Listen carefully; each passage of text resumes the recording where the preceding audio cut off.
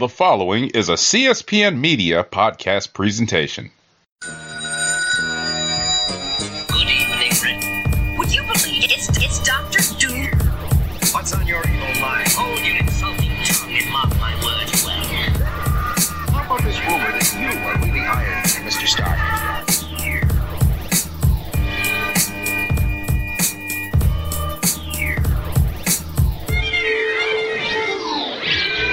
Hello, and welcome to another exciting episode of the Comic Book Chronicles.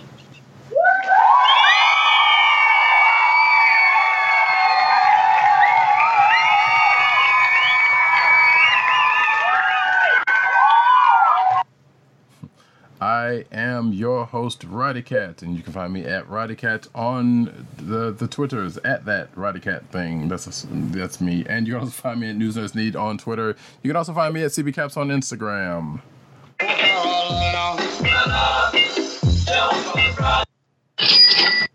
And the sound effects you have just heard have been provided by the man, the myth, the legend, Agent_70 on Twitter and Instagram.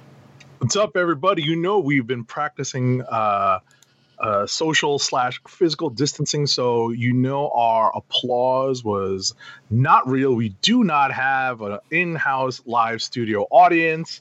I'm coming to you live from BK, and my theme song for now week 2+ of quarantine is Ain't No Love in the Heart of the City. My nigga, where's the love? Ain't no love in the heart of town.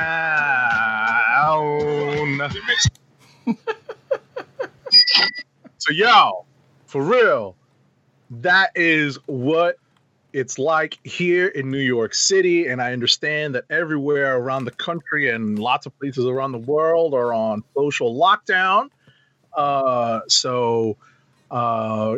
God bless you if you've got someone to spend quarantine with. For those of us who are living that song, that's our theme song. Ain't no love in the heart of the city right now, for real. Tis true. Y'all tuned in. Y'all didn't think y'all were gonna get a serenade. What you thought this was. For real. Oh, mercy. So, let's see. It is saying it's live. Okay. I'm just checking the stream, so y'all forgive me for one quick second. I love this. Okay, I love it because RowdyCat's going to be like, yo, you got to do that all over again. No, that was some funny shit, and I would do that, but no. Oh, man. Look, that would be torture for you. I wouldn't do that to you like that, but that was some funny mess. Comedy. I'll be like, yo. Good night, everybody. All right.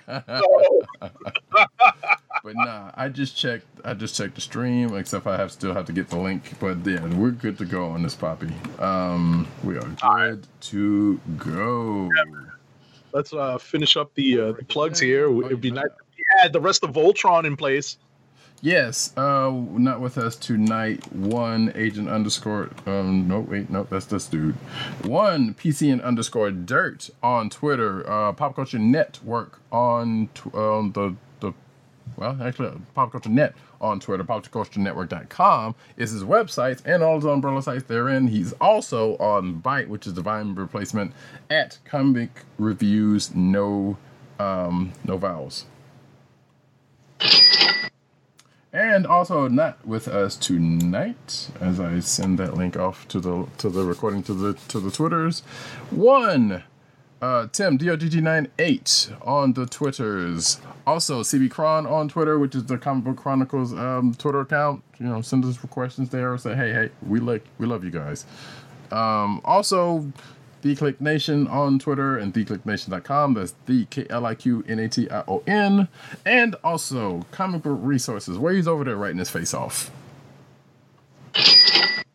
And despite there not being a lack of comics coming out this week, they still put out news, so good on them. Which then again, they've always had stuff in place to kind of keep stuff going, because you got to get them clicks. Right. So yeah, I mean, this is all part and parcel with the news announcements. But this week there are no new comic books, and we will be discussing that shortly. Mm-hmm. And actually, with that, we can go right on into the news. into the news.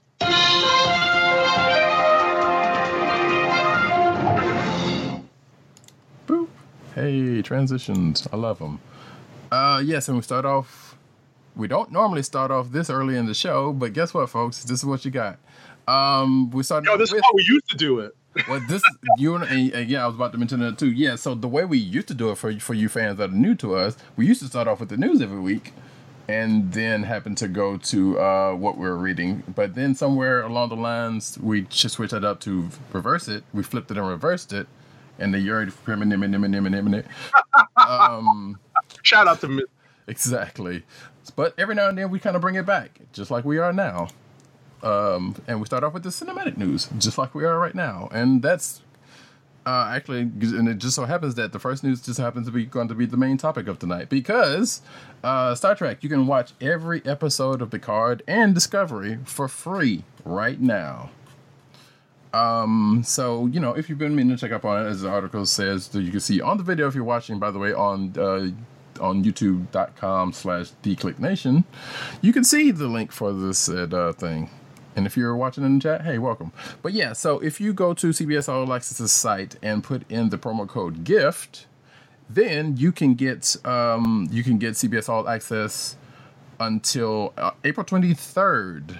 So this link has been out for a week, but it's still valid. So you can go check it out. So if you want to watch, hey, Picard, Star Trek Picard, you want to watch Discovery, you want to watch any other old Star Trek shows, you want to watch All Rise with Simone Missick, you know, shout out to Missy Knight, which is actually a pretty good show, or any other, you know, CBS, produced and or ran show that's out there. Some of you Hawaii Five-0 fans, whoever you are, or all of the any number of CIS and CISs. This is not a plug for them. This is just well, it kind of is, I guess it is, but but it's just an article for that thing.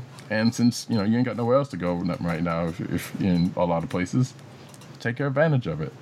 Yeah, seriously. I mean, if you feel like, and I think this is, unlikely, but you never know. And especially if you're a big fan of all these, especially Star Trek, this is the main place where you can get all of Star Trek in one place. Mm-hmm. And you may want to think about jumping on this free offer for CBS All Access. Right. Now, granted, I know there will be some people saying, yeah, it's all on Netflix except for Discovery and Picard, but you're not going to be able to see Discovery and Picard on Netflix unless you're overseas. Righto. So, hey, there you go. And I think this is probably you. Well, actually, I don't know if it's US only. It doesn't necessarily say. But, hey, try it anyway. There you go. Give it a shot. Pretty much the month. All right, give it a shot. Give it a shot. Next up. All right, next up, Dave Filoni has teased that another Star Wars, The Clone Wars alum, could be appearing in Season 2 of Disney Plus's The Mandalorian. Filoni recently updated his header photo on Twitter to feature artwork of fan favorite Clone Wars characters Ahsoka Tano and Captain Rex, albeit the older version of Rex seen in Star Wars Rebels. This image was originally for VIP holders at Star Wars Celebration Anaheim 2015. So that is the character that is being teased, the older Captain Rex pre-appearance in Return of the Jedi. Exactly. So, yeah, so people have been basically taking that as to say, hey, they could do that. And his teasing with his Twitter header is not helping or hurting that either. So, exactly. We'll see. Because we already know Ahsoka's going to be in The Mandalorian, judging by the news from last week. So, it could happen. Which also would be weird because of, well, actually, we don't know. Because I know you've been watching Clone Wars Season 7. Yes. And I know it does go to a point, but I believe, and I'm still not caught up yet, so this is going to be really rusty in me, but I know at a certain point in Season 6, at the end of season, or in the midst of Season 6, that's when she left because they had gone to Mandalore, and I think she had took some troopers with her, or she was given some troopers with her that may or may not have included Rex, but judging when the Mandalorian comes about, which I believe is before Rebels, if I'm not mistaken, because it's like 12 years after Return of the Jedi or something like that. Right, but Rebels is before the Jedi, so So Mandalorian comes right. between Jedi and Force Awakens. That's right. You're right. I'm sorry. So which would mean that the last time we saw them in Rebels was the last time they two saw each other. Okay, so what? Right, and they reconnect. Yeah, exactly. They reconnect in Rebels. So, we presume that after Jedi, they come back together again in the Mandalorian. That's for whatever reason, which we'll find out. So right, if this comes to head, right. So, yeah, I was getting my timeline screwed up. I hate that, but it is. It's okay. It's okay. It's similar to our experience with comics. We read so much, when it comes to weekly comic books, that we oftentimes forget or get things confused because there's just a lot. We read so much more than the average comic book collector. So right, easy in some cases watch. Right, it's easy to get the stuff mixed up. Yeah, but moving right along, because either way I'm hoping for, because that would be good, and I'm kind of curious who they would get to as a live action Rex. But right. Moving right along, Legends of Tomorrow, Arrow co-creator Mark Guggenheim directed a season 5 episode, which I'm not sure why that's news, but I figured he would have done and we know he directed some Arrow stuff, and I'm pretty sure some Flash stuff. So I guess the fact that he's directed a Legends of Tomorrow episode, I guess that makes a trifecta, I assume. Okay. But yeah, he was a guest on some podcast where he said that he mentioned that he directed an episode. So, and obviously he's a part of the production staff on that anyway. So I guess at some point it was going to happen. But nevertheless, bye y'all. Next up. All right, next up, Arrow co-creator reveals why Colin Salmon never returned as Walter Steele. Who? So, following Oliver Queen's death in the Crisis on Infinite Earths crossover, spoiler alert, multiple characters from the series past returned for the final episode to pay their respects to the fallen hero. Among others, Thea Queen, Tommy Merlin, Moira Queen, Quentin Lance, Felicity Smoke, and Roy Harper all returned for Oliver's funeral. Characters who were all part of the series, of the first seasons of the series. But there was... Well, go ahead. No, go ahead. Just to wrap, there was another season 1 character that Arrow co-creator, producer, and writer Mark Guggenheim wanted to appear in the series finale, but unfortunately it didn't work out. Guggenheim revealed on the Fake Nerd podcast that he wanted Colin Salmon's Walter Steele to appear in Fade Out. And again, who? So one, Colin Salmon is a pretty good actor. You've probably seen those. I want to say he was in that Resident Evil movie, and probably no, he might not have been. Either way, he's been some shit. He's good. So Walter Steele was basically Ollie's stepdad in the first season. He was married to Ollie's mom. Okay. And he left after, I don't know what happened, but he left after the first season. The weird thing to me in that whole thing that you just read was that, as far as I remember, a couple of those characters died, unless something happened in the last couple of seasons and they came back, because his mom had died in like season 3, 4, something like that, by Deathstroke's hands, come to think of it. And Tommy maybe Merlin they came back. Oh no, okay. I was just gonna say maybe they came back as Force Ghosts. Oh no! I'm kinda wondering.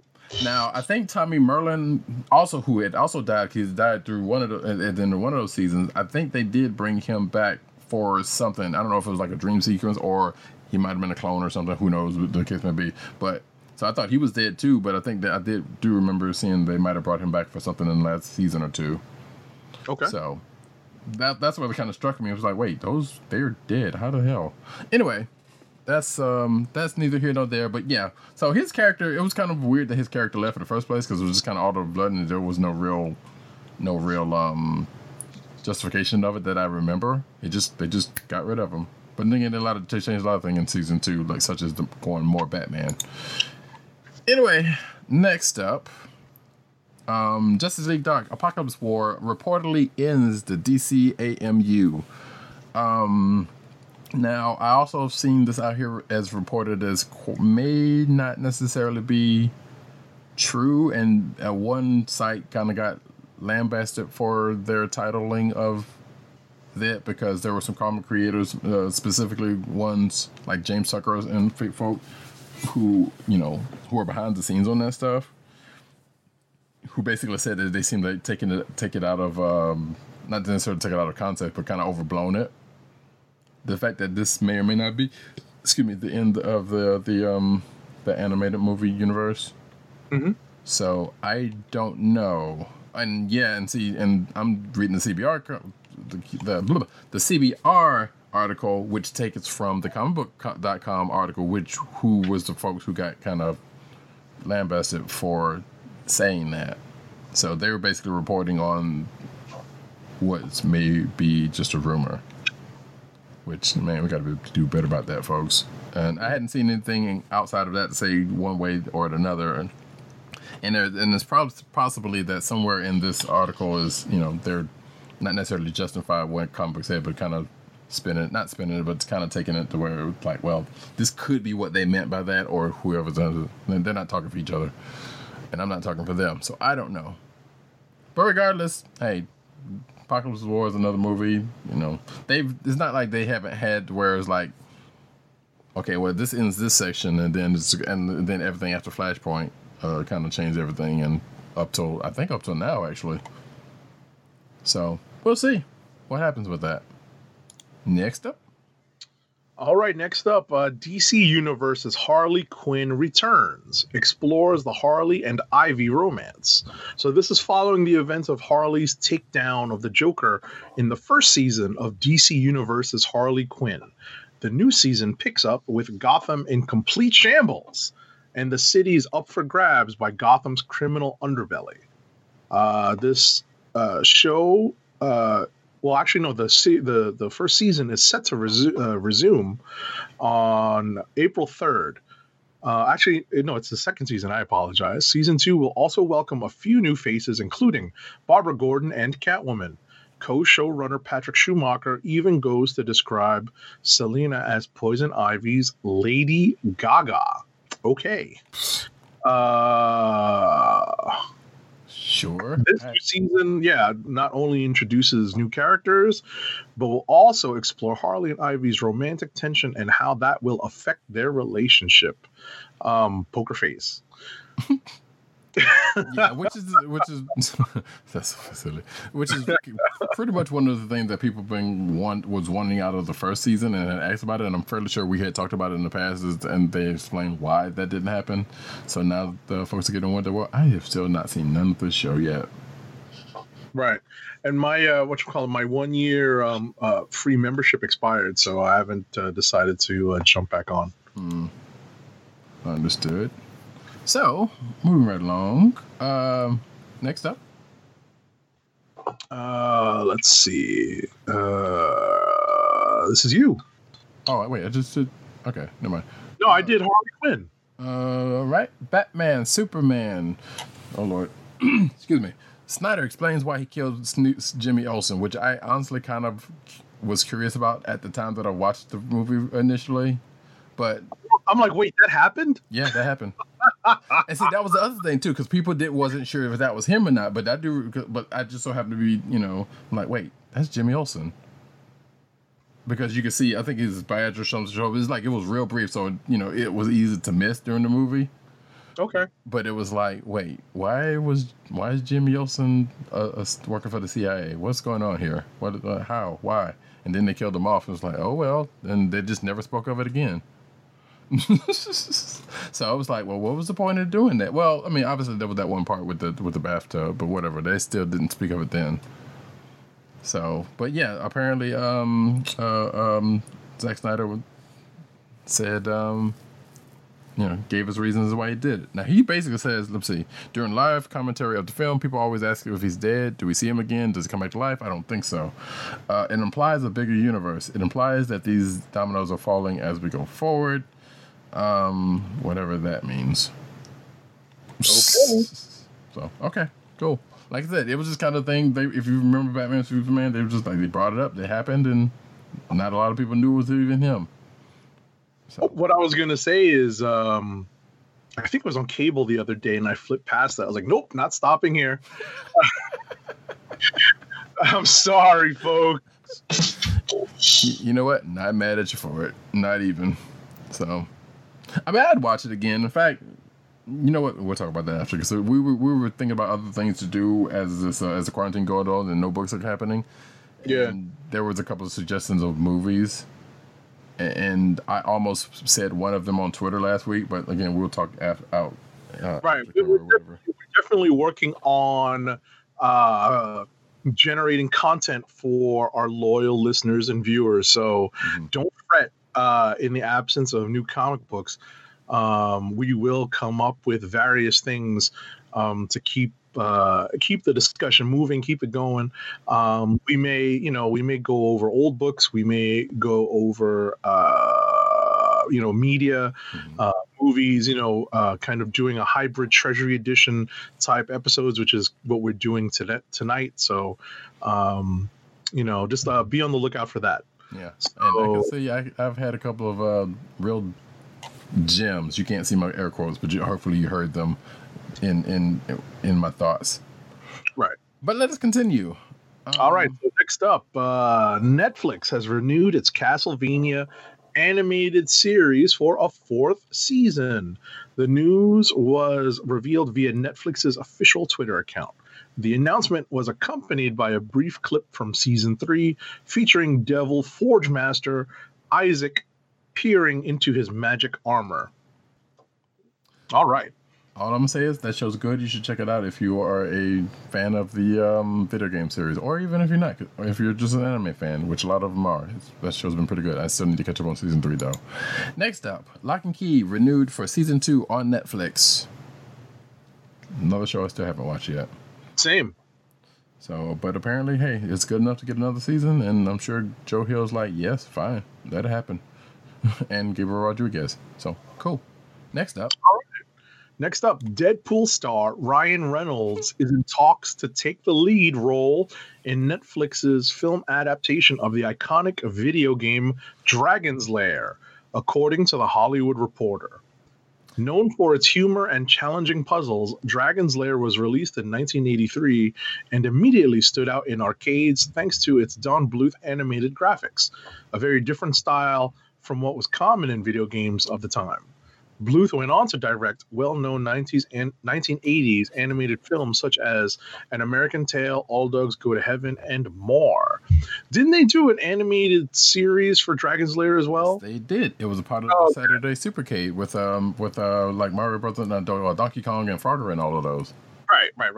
And also Space Ace, which was another in the same line, because Dragon's Lair being one of the first Laserdisc video games ever, and probably one of the most popular outside of Space Ace. Excuse me. Space Ace kind of got something. Now I saw this article and it was like on the 27th. I legit thought it was an April Fool's Day joke, but at the same time, it's like, you know what? No, that's actually the kind of movie I could see him doing or trying to do. And I'm also thinking back to, so there was a video game series called, what was it, Baldur's Gate? Yeah, I think it was Baldur's Gate. And there was a movie, In the Name of the King, that starred Jason Statham, directed by one infamously known Uwe Boll. It was a garbage movie.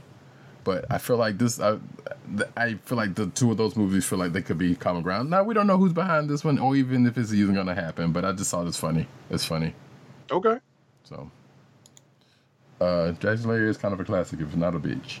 Next up, what artist shows how Power Rangers reboot the Green Ranger would be. So yeah, let's see, this is Sanet Klamchanawan, who is an artist at Weta Workshop. I apologize if I butchered the name. Posted a drawing of the Green Ranger suit on Instagram. He wrote that since New Zealand, the home of Weta, is on lockdown due to the COVID-19 pandemic, he had a chance to sketch out the drawing. Now, granted, the Green Ranger never did show up in that reboot of the movie, so it has not come to pass. And I don't even know. I haven't seen the movie to see if they even hinted at it. So who even knows if it'll ever come to pass? But nevertheless, you can, if you're watching the video, you can see the redesign right there. Next up. Alrighty. I would get this story. I would get this story. Yes. So, Dwayne "The Rock" Johnson confirms Hobbs and Shaw 2 is in early development. Hey, boo! So, after Hobbs and Shaw came out, apparently we all knew that we were going to see a sequel to the Fast and Furious spin-off film. It was only a matter of time. And now, Dwayne Johnson has confirmed that the sequel is in early development. It was pretty terrible. It was bad. During a recent Q&A on Instagram, Johnson was asked about Hobbs and Shaw 2, and this was his response. We are developing now the next film, the next Hobbs and Shaw movie, and I'm pretty excited about it. We just got to figure out the creative right now and the direction we're going to go. Well, there were parts of it that weren't very good. It could have been a lot better. I have not. I don't break out the Statler and Waldorf that often, but this is very much deserving of those sound effects. No, in fact, we don't use them as much as we thought we would. So, I mean, there have been times when we have, broken them out repeatedly, but there's just times when we have other things that may be more appropriate. But I felt like those were pretty appropriate for this particular set of news. Yeah, I still haven't seen the first one yet. Obviously, Agent 70 has, and you can kind of glean his thoughts on it, and we have talked about it in the past. But yeah, we have spoken about it. It is on. I think it just hit HBO. Okay. So those of you who have access to that subscription channel, or maybe get desperate enough at like pay-per-views or Redbox, if you're into that, or other less than sundry means to get content. Right. You can just sit down and watch it, and you may choose to put some brain cells aside because you don't need all of them to understand or appreciate it. So you may lose some as a result of watching it all the way through. So in other words, 5 stars from Agent 70. Got it. Lord have mercy. Ooh, I'm dying. Oh, that was perfect. I did not plan that, folks, but it just so happened. Moving right along to some good news. Actually, speaking of content you can get, well, in sundry ways, and much less than sundry ways, you probably could, though.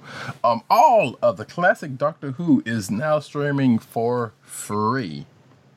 So, if you are a new Who fan and maybe want to know what the hubbub is about, and you have not been exposed to it before, or if you are one of these folks who are like, hey, let me relive the classics because the new Who is just garbage. I don't know too many people who has actually said that, mind you, but hey, you can all see where it came from if you go to the streaming service Pluto TV, who announced. This is old. So this is like 9 months old. So I assume this is still out there. Because because they did just kind of repost this article, so I assume this is still valid because people are kind of stuck in the house.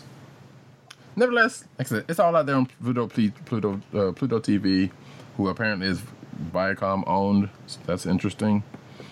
You can go check it out. Go check out Tom Baker, who's arguably the best doctor. He's pretty much most people's doctor. He's mine. I've got an affinity for some of the other ones. But there you go. Okay. Next up. All right, next up, the first episode of Sci-Fi's Vagrant Queen is on YouTube. Vagrant Queen promises an exiled ex-queen a bunch of attitude and one of the most vibrant space opera settings on screen. And you can check it out for free. Yesterday, Sci-Fi posted the premiere episode of Vagrant Queen, a royal ass-kicking on YouTube, letting viewers enjoy it online in all of its 53-minute glory. It introduces viewers to Alida, played by Adrian Ray, a former child queen on the run. At just the moment her life is falling apart, an old friend, or friend, quote unquote, Isaac, played by Tim Rozon, shows up with some important information about the world she left behind, setting her down a path toward adventure and lots of space gunfights. Alrighty. So it's not quite Killjoys, but I feel like it's on the alley. It should be worth noting, and I'm pretty sure we talked about this before, but it is based off of a comic book by Magdalene Visago and Jason Smith, who actually just started, now that I think about it, because I think it's the thing is like 2 issues in, like 2 or 3 issues in at this point. So the fact that this got a show so early is quite interesting. Mm-hmm. But hey, it looks fun from what I saw, a little, budgety. But hey, the girl's cute, and the show's probably all right. It's a sci-fi joint, so you kind of take it for what it is. I actually didn't get a chance to check it out yet, but I will. Next up, for you anime folks out there, Retro Crush lets you enjoy tons of classic anime for free, and this is the kind of thing I was hinting around to Agent 70 before the show. So we're all looking, just because things are things, and Retro Crush apparently is an app that is available on iTunes and Google Play, and more probably is out there on your not on somebody's smart TV, but hopefully it's out there on PS4, but I doubt it. It's a new curated video-on-demand service that includes over 100 brilliant anime series and films. There's plenty to enjoy, from hard-to-find gems like Go Naga's Devil Lady, all the way to the beloved classics like Wicked City, which is a great one, Blackjack, the movie, and Street Fighter 2. Which is also on Crunchyroll, but as I said, this is for free. And apparently I saw a friend of mine that was weeding through some of the stuff, that is being offered, and found some gems. I believe Ronin Warriors is on there. I don't know if it is actually Ronin Warriors or the not Shadow Warriors, but it is the Japanese version of it, which is the same thing, just not dubbed. But nevertheless, it is out there. So you can go to Retro Crush, which is because this is saying it's coming soon, but I think it's already out there. Yeah, it's available on the iTunes store, the Apple store, the App Store. So go check that out, folks. And I saw this article and I totally forgot to go check it out, but I plan to after this. Next. Interesting stuff. All right. So liven up your social isolation, your social and physical distancing with a G.I. Joe marathon, courtesy of Hasbro. G.I. Joe is both one of the cheesiest and one of the most fondly remembered of the 80s wave of toyetic action cartoons. Does it hold up to your nostalgia? Well, now, during this period of widespread social distancing amidst the novel coronavirus pandemic, it's certainly time to find out. So here's some good info for you.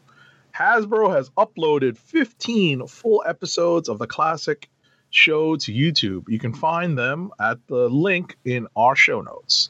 That's almost 7 hours of G.I. Joe joy, from the saga of the mass device. Oh, they're playing hockey with the thing on the ice lake, to the Pyramid of Darkness arc, because apparently this show had arcs lasting like 5 episodes each.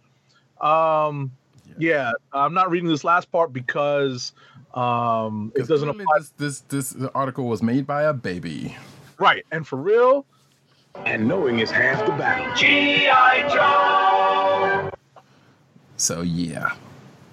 Now, Agent 70 and myself are of a particular vintage. Correct.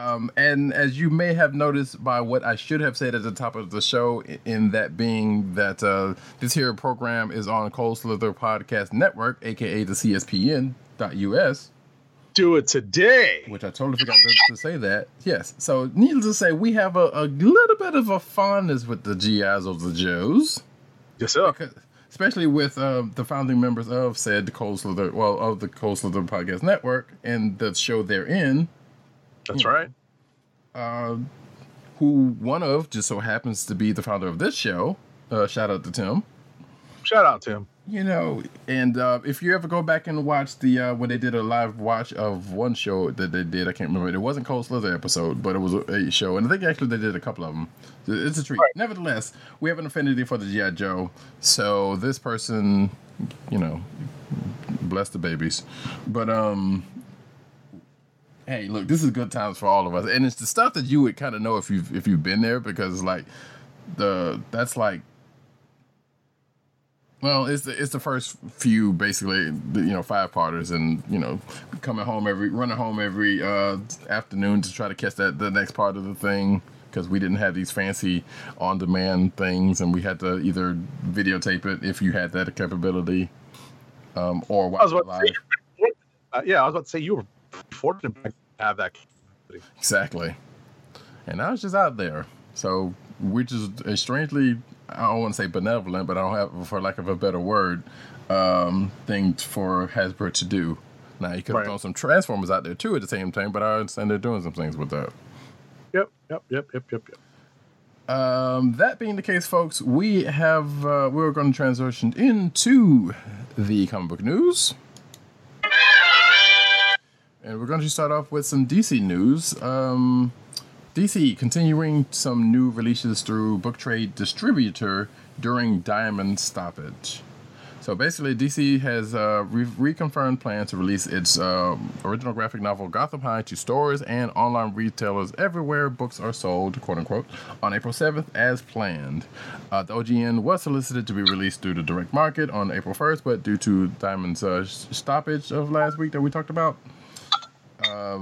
But with that decision, with Diamond's decision to postpone any product distribution indefinitely, comic book retailers who ordered DC titles through Diamond, such as Gotham High, would not be receiving the title for the time being.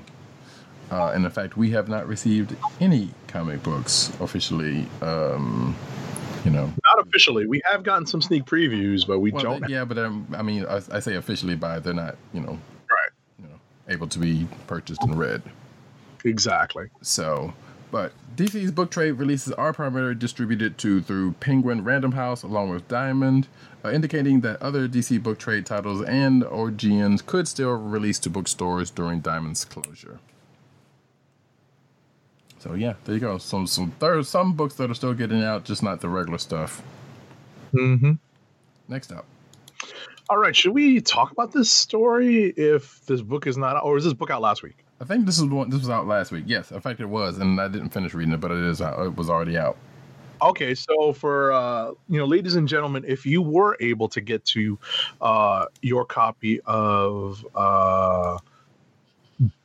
Curse of the White Knight that was out last week, because some stores were already closed.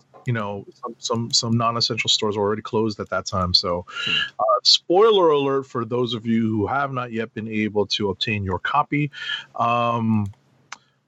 Apparently, the Dark Knight in the White Knight pulled off one last great trick by turning the Batmobile into, spoiler alert, the Batboat.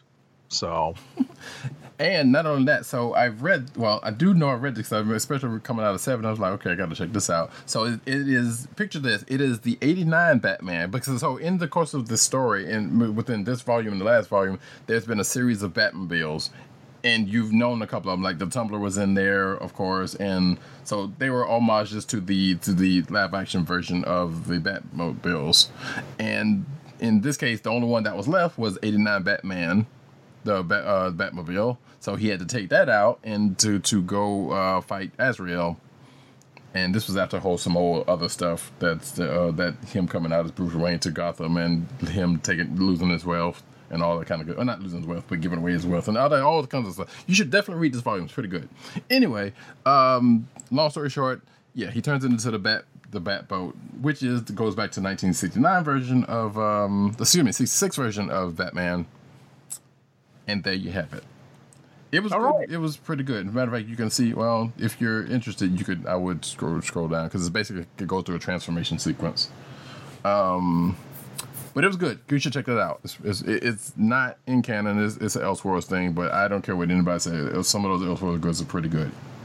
I would definitely say if you haven't checked out Curse of the White Knight, go to Batman White Knight previously before running into this, because it plays off some of that. But it's good stuff.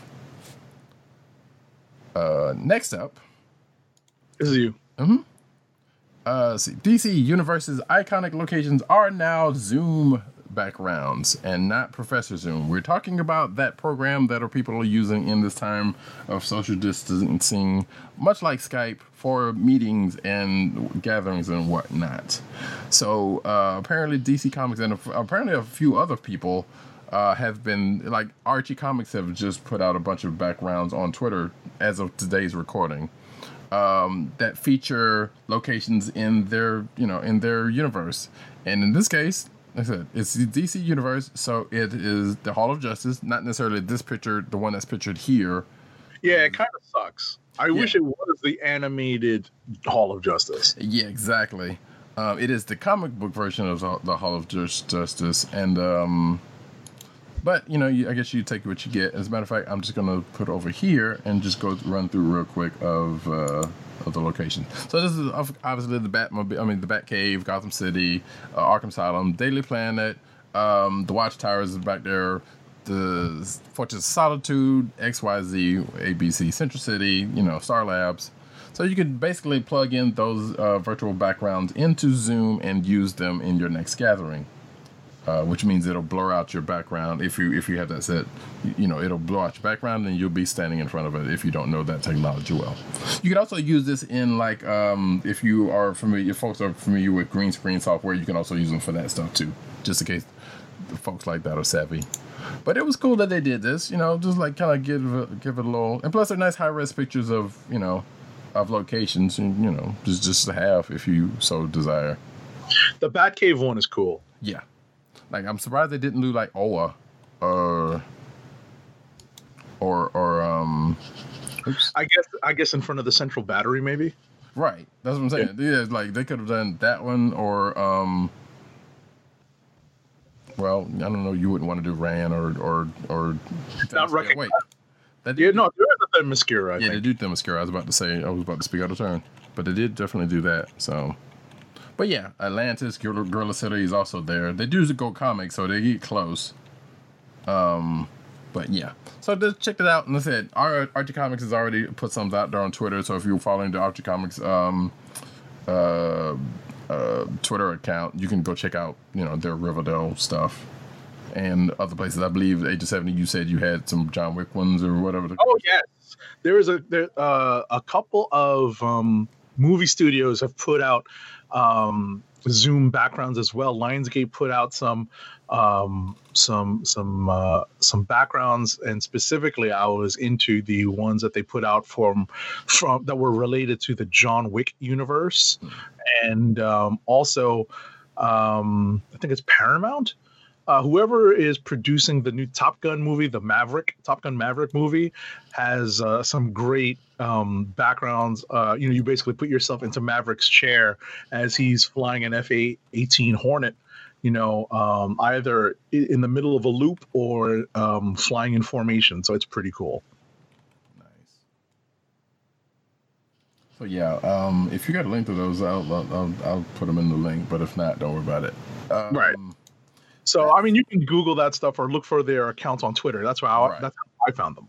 Right. And just like with the, because I don't have a link to the Archie Comics one, but you could definitely do the same thing there. So, yeah, you can take advantage of those. And like I say, if you have some green screen software or you're using Zoom, go have some fun with it. You got to have some fun nowadays. Yep. Next up, Marvel is offering buy one, get one free sale on digital comics. The best of the Marvel Universe lies at your fingertips. Now through April 7th, 11 p.m. Eastern, so you have 5 more days, Marvel Digital Comic Shop is holding a store-wide buy one, get one free sale. With the purchase of a comic or collection, you will get another digital title for free. Use the code MARVEL2020, no spaces, at checkout for this unbeatable offer. You can check out the currently critically acclaimed runs of Chip Zdarsky on Daredevil, Nick Spencer on Spider-Man, and Jason Aaron on Avengers. And you can also, catch up on all of the latest Star Wars books. So head over to Marvel's digital comic shop. Mm-hmm. Worth noting that this offer is not valid on anything released as of the first day of April 2020, which is yesterday as of this recording. and any pre-orders. Also, this is not the first time that they've had such a similar sale between them and Comixology, but being that things are the way that they are, I'm not complaining about it.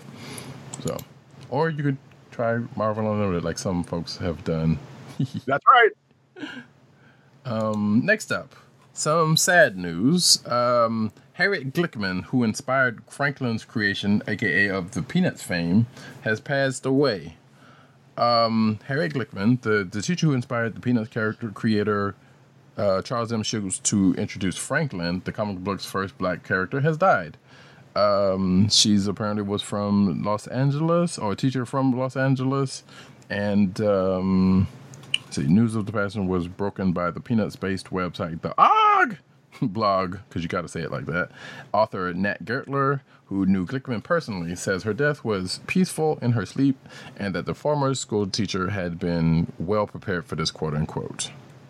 Yeah, rest in peace. She wrote a letter to Charles Schulz about it, and I believe that's how that inspiration for Franklin started. Mm-hmm. Which is also kind of not necessarily interesting and funny, but there's been some Franklin talk recently on some shows, especially surrounding the Thanksgiving episode, but we're not going to get into that. Right. So, but yeah, our condolences to her family. Right. Next All right. up. In another piece of sad news, Brian J. Bloom, co-founder of original Dungeons and Dragons publisher TSR, has passed away from Lewy body dementia and Parkinson's disease. He was only 70. Bloom co-founded Tactical Studies Rules. Man, I did not know that's what TSR stood for. I didn't until a couple of years ago. So, Tactical Studies Rules with Gary Gygax in the early 1970s. It published the first edition of Dungeons and Dragons, designed by Gygax, who passed away in 2008. And Dave Arneson, who passed away in 2009. They published that first edition in 1974. Bloom, along with his brother Kevin, remained active in the company until 1985, when the brothers sold their shares to Lorraine Williams. Bloom was active in promoting D&D internationally, and with his brother helped expand the company into toys, miniatures, and other licensed ventures. So rest in peace, and wow, Tactical Studies rules. right. So if you're a fan of one D&D, obviously, and yes, Wizards of the Coast now hold the license to that Lock, Stock, and Barrel, and they're doing things with it. They've also, which I would love for us to be able to do one of these days, and we've talked about this behind the scenes. They also, TSR published a Marvel Comics version of basically Dungeons and Dragons, with a few different modules. Mm-hmm. And there are ways to obtain these now well out of print things. Exactly. So go out there and get your, well, I mean, I would say get your second edition on, but because that's the most classic one of D&D, or get your 5e on, or go seek out these Marvel D&D modules and have a game or two in honor of Mr. Bloom. Right. Next up, comic book retailers struggling after Diamond pulls plug on new comics. While Monday's announcement that Diamond Comics distributors will be suspended, well, they already have suspended delivery of new comics as of April 1st, comic book retailers across the country are expecting to shut their doors. And most believe publishers should not release, most retailers, we should make that clear, publishers should not release content digitally until the direct market returns, which is both sad but absolutely, I get it. You gotta, yeah. Anyway, quote unquote, I think this needs to be a pause for all comics, regardless of format, meaning no new comics for digital retailers either, says Ben Bray, owner of Atomic Books in Baltimore, Maryland. Otherwise, it gives them an unfair advantage and makes any book stalled in the pipeline utterly unsettleable. I don't think that's true. Not to mention turning this into an opportunity to cut shops out altogether and get more folks to buy digital comics. Now, this is before all of this came about. This was kind of an age-old problem with with bringing in digital versions of comics. So this kind of fight has been going on since then, but the happy medium has been made. Guys, this guy makes a valid point. Some of that is not valid, but like I said, I am not anti LCS. I'm just saying I think the both can exist happily even in this time. But also get what they're trying to. Right. Yeah, it's going to cut them out because that's their bottom line. That's their revenue. But at the same time, I don't know. I also feel like that there's been ways to kind of circumvent this that comic book shops have gone away from on their own. It's going to be a tough time for the industry because coming out of COVID-19, a lot of people, and I don't say this lightly, a lot of people are going to be lacking that disposable income, and whatever they spend on entertainment or hobbies is probably going to be vastly curtailed, at least for a little while. So it's going to be difficult for purveyors of entertainment and hobbies to eke out a living for a little while. It's going to be tough. So I definitely understand where they're coming from. Anything that might take away from possible sales, I think, at least from the physical retailer point of view, I understand them trying to, to put an end to that right away. I definitely understand that. But at the same time, there's also, there's creators that need to get paid. There's just, there's all sorts of, people in the creative pipeline, right? That get comics produced that still need to get paid. So, it obviously is going to be tough all around. Right. So. On the one hand, it feels like, comic shops are probably saying, well, they're not thinking of us, and at the same time, like, Agent 7 kind of may have suggested, not trying to put any words in your mouth, other people outside of them are also getting messed around in this that they're not thinking about. Right. So ultimately, no one. There are no winners here. Right. As much as comic book stores feel like they're getting the short end of the stick. So yeah.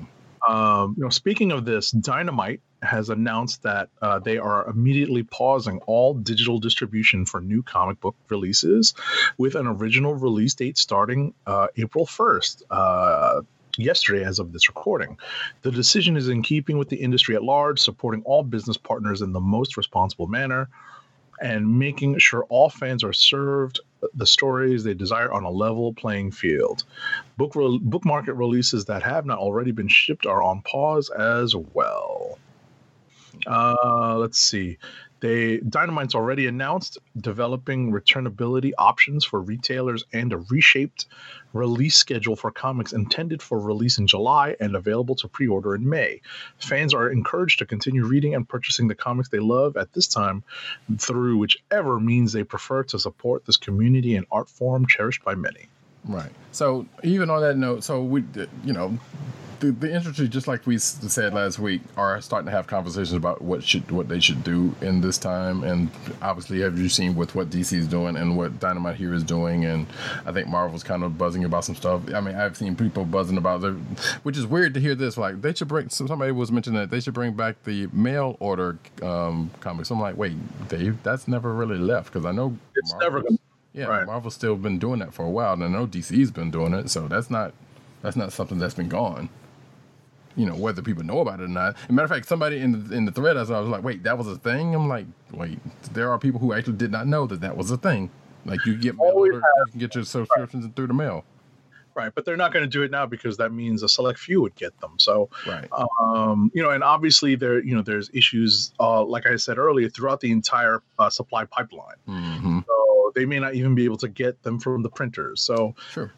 At this point in time, let's just take just hit pause, as Governor Andrew Cuomo would say here in New York. Let's just hit pause on the comic book industry just for a little while and deal with us as we talk news and Picard. So moving on. Yeah, and the last thing I was going to say is, like, there was a time where they were talking about doing like kiosk in the store for you can get digital copies or something like that, and that was kind of poo-pooed, and that. But either way, that still obviously would have met a snag in this thing. So. Dynamite and Comixology released second wave of free issues. So Dynamite Entertainment has announced their second week of free releases on Comixology.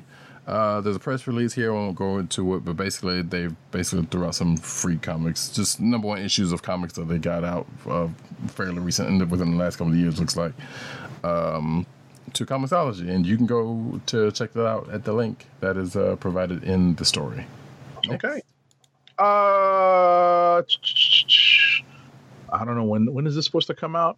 There's a graphic novel adapting the video game turned movie Pokemon Detective Pikachu. It's written by Brian Buccellato, who is known for his comic book runs on Flash and Injustice, and has artwork by Nelson Daniel for capture, to capture the energy of the film. So is this out? Is this supposed to have been out already? Okay, it's out already? All right. So have fun with that. I've still never seen that movie, but hey, whatever. BioWare celebrates 25 years with 2 new books. Dark Horse and BioWare are celebrating 25 years of the award-winning studio with BioWare Stories and Secrets from 25 Years of Game Development and Dragon Age, the first 5 graphic novels. Yeah, I know there are some Dragon Age fans, and there's also a Dragon Age book that would have still been coming and probably still be worked on, but just not going to be released anytime soon, that I know people were excited about before everything happened. So, let's see. Be sure to pick up Mass Effect, the Collect comic book series. Wait, hold on. Oh, BioWare Stories and Secrets from 25 Years of Game Development will be available everywhere October 13th, 2020. Dragon Age, the first 5 graphic novels will be available October 27th of 2020. And Mass Effect, the complete comics paperback collection will be on sale on September 22nd, 2020. Mass Effect, great series. You should go check that out. And hey, if you want to check out the books. Next up. Okay, so I'm not a big Magic the Gathering person. Shout out to well, I was about to say one, shout out to BM, and also shout out to Matt Wang. That's right. Shout out at Matt Wang 97, because apparently Magic the Gathering just announced a new giant monster themed set, Ikoria Lair of the Behemoths, which actually includes kaiju like Godzilla. Wizards of the Coast has released a trailer for a new kaiju giant monster themed set of its popular trading card game Magic the Gathering called, like I said, Ikoria Lair of Behemoths. The trailer debuted live on Twitch on April 2nd, alongside a handful of new cards. So I'm scrolling through here. There are lots of new cards. I don't care. All right, so with over 250 cards in the new set, what's perhaps most exciting for people like me are the special alternate art versions of giant monsters named after Godzilla, Ghidorah, and Mothra in a partnership with their parent company, Toho. Yes. So that's pretty cool. And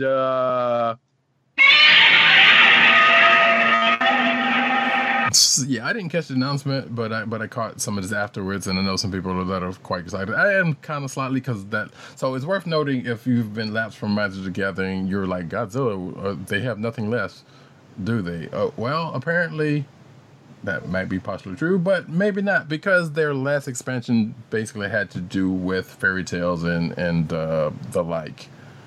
So you can imagine, and it's going to be in standard, which means, yeah, it's going to be tournament ready when this comes out. So you can imagine the decks that are going to come out from these two expansions, and whatever else is in standard at this point. Right. So all I have to say is, what is a Magic the Gathering Ikoria Lair of Behemoths tournament going to look like with social physical distancing? Like, we throw cards at each other from 6 feet away? No, well, actually, no, because actually, you're funny you should mention that, because there is the Magic Arena, which is basically the virtual version of Magic the Gathering, who has been out for a while and it's probably still in beta, but it's fully functional, whatever, that Wizards, of course, put out last year before last. They have been doing like Friday night Magic sections as in lieu of being able to go to the stores. So technically they can kind of recreate to a point some of that, going to the Magic store, feel to a certain extent. So that's pretty much how they've been playing it so far. And I don't know how that's been taken off, but I know they've been doing it for a couple of weeks because I've been meaning to check it out. But I just haven't yet because I'd probably get the floor mopped. I'd get mopped straight up. But I will probably check it out, and I don't know. We have to ask Matt Wang if he's messed with it, because I've been meaning to ask if he's. I think last time I talked to him, he said that he hasn't checked out Magic Arena yet, but that may have changed by now. But I also know he's busy still. Right. So yeah, there you go. That's probably how, depending on how long this lands, that's probably how long they're gonna. That's how they're gonna handle it. Last but not least, folks. Dominique Toretto's 1970s Charger kit from the Fast and Furious is now a Lego kit. So, and I think this article kind of says that, basically says that, yeah, this is a Lego thing, and that the Fast and Furious franchise is not necessarily the most kid-friendly, although there's, kids that have shown up in it, but it's not necessarily the most kid-friendly overall. So having a Lego kit for it is what it is. But hell, there's a bunch of people that I'm sure we actually even know, grown folks that are into Legos. I was about to say, these more expensive Lego kits are not for kids. Exactly.